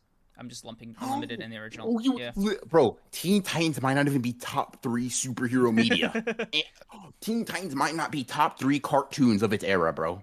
That's crazy. If y'all have watched the original cartoon, I'll say like this is my test, right? If it could hold up while I'm an adult, it gets boosted like crazy. And let me tell you, the original Justice League cartoon goes impossibly harder when you're an adult. Ridiculous. Yeah. Ridiculous, bro. It's simply but fucking insane. Rick and Morty is a cartoon. Rick and Morty's not scratching my top 25. Get that? It really isn't. Yeah. Like, listen, bro. It's an entertaining show. Like, it's good. It's solid. Are you caught up? Get that shit. Like, we're talking about top tier cartoons, and you talk about Rick and Morty, bro. I gotta ban you for that. Yeah, bro. Oh man, this tier list is gonna be fun, man. The animated Spider-Man series was better than Spectacular Spider-Man, so I can't confirm that. I need to watch that because that was before me. I watched it. I loved it. It's definitely better than Spec-Spy? It's a different kind of good. Like, okay. Spectacular Spider-Man just takes place while he's in high school. The Spider-Man cartoon takes place with him like in college, and like as an adult even. So he's in the conversation with marrying Mary Jane. He knows the Fantastic Four. Like it's like a whole universe. Like they meet the Beyonder. Like the Avengers are there. Like you're talking like it was the MCU before the MCU, basically. Yeah, I'll be real. Someone's disrespecting Spectacular Spider-Man chat. I'll be real. If that shit finished the way the writers and everybody wanted it to, that was producing the show, it probably would be the best cartoon ever made. I'm not gonna lie to you. If it just kept on the same track of quality it was before, it might have just been over for everything else superhero related, bro. Because even no. Boondocks S tier. What do you mean? Yeah, I wanted. God, there's some on here that are just kind of nostalgia bait for me, like Superhero Give me the tier Squad. list you're looking at. Superhero Squad. Because it was so even as a fun for kid, me. I felt too old for it, bro. Like, even as a kid, I felt too old for I it. know, I felt I like know. it was babying me, man. I know, but it was just like again, this is like as a comic book kid, right? I was fiending for like some of my like comic book like favorites to show up on screen, and Superhero Squad did it first. Like, and I was like, oh, man, seeing Miss Marvel, like animated, like just not in again, right? I know it sounds impossible now, but this is Carol Danvers even before she's Captain Marvel. Right? Captain Marvel. This is like when she was Miss Marvel still, and seeing her in like the cartoon was like groundbreaking for me, earth shaking. Yeah. So Bro said Chowder. Yeah. Get that shit out of my face. I'm looking at it now. Chowder. We Bro. talking about top tier shows, and you talking about Chowder, dude. Oh nah, Camp bro. Lazlo goes harder than Chowder. All right. Well, relax. Okay. You didn't like Camp Lazlo? It's cute. Camp Lazlo was such a. I will only watch it if literally nothing else is on show. Ooh. It's literally just a bro. It's 3 a.m. I shouldn't be up. I guess I'll let this. I'll guess I'll let this put me to sleep. I'm telling you right now. I might make a case for Ultimate Spider-Man. I'm not gonna fall on my sword. I'm not gonna fall on my sword for it, but I did really enjoy it. Bro, like there are some good moments, but as a show, generally speaking, it is so mediocre. Chat, what y'all know about Tom and Jerry, by the way? Like, what do y'all know about like? Ooh. See, I feel like Tom and Jerry is a good litmus test for like how just cultured you are. Because if you don't fuck with Tom and Jerry, you think it's boring, you think it's whatever. I simply know you're too immature to talk to me about this. You simply don't get it. How you feel about what's it called? It was right in front of me. Regular Show. Oh, that's really good, bro. I don't know now. Solid. It's really good. It's really good. It's like it's at least A tier. I could see an argument for S tier. I could see an argument for S tier, but it's a really, really, really, really good show. Yeah. Yeah. This is gonna be fun. Yeah, bro. Tom and Jerry greater than SpongeBob? Don't push it, bro. Don't push it. Should we do this next week or the other one we have? We can do it. We can do this on break week. I think this is gonna be fun. Okay. Chat. Okay, go ahead. Yeah, I was gonna say like because the original idea is like technically more on brand. Fuck, but this one seems more fun. Yeah, let's do this one. Yeah. Cool. Let's see. What are y'all talking? Looney Tunes? The Looney Tunes show? Peak. So good, bro. Batman Beyond also peak. Oh god, there's a lot of bangers here. You know what's gonna kill me? There is a certain subsect of these shows that really fall off after like a crazy run. So for example, I think I'm trying to find a good example here. Okay. No, that's too controversial to just end on. I was gonna say American Dragon Jake Long, but it's like the beef is with the animation, not with the story. Keep that shit out of my face. I don't care. Really? Get that out of my face. I don't give a fuck about that show at all. Zero care, whatsoever. Figured you would say some shit like that. Whoa, why that? What was that? Nothing. Anyway, thanks for coming out, guys. Great episode, fun. We'll see you next week for, I guess, the cartoons tier list. Thanks for watching. Let us know what you thought of the chapter. Like, comment, and subscribe. Yeah. Appreciate you coming out. We'll see you in the next one. Peace.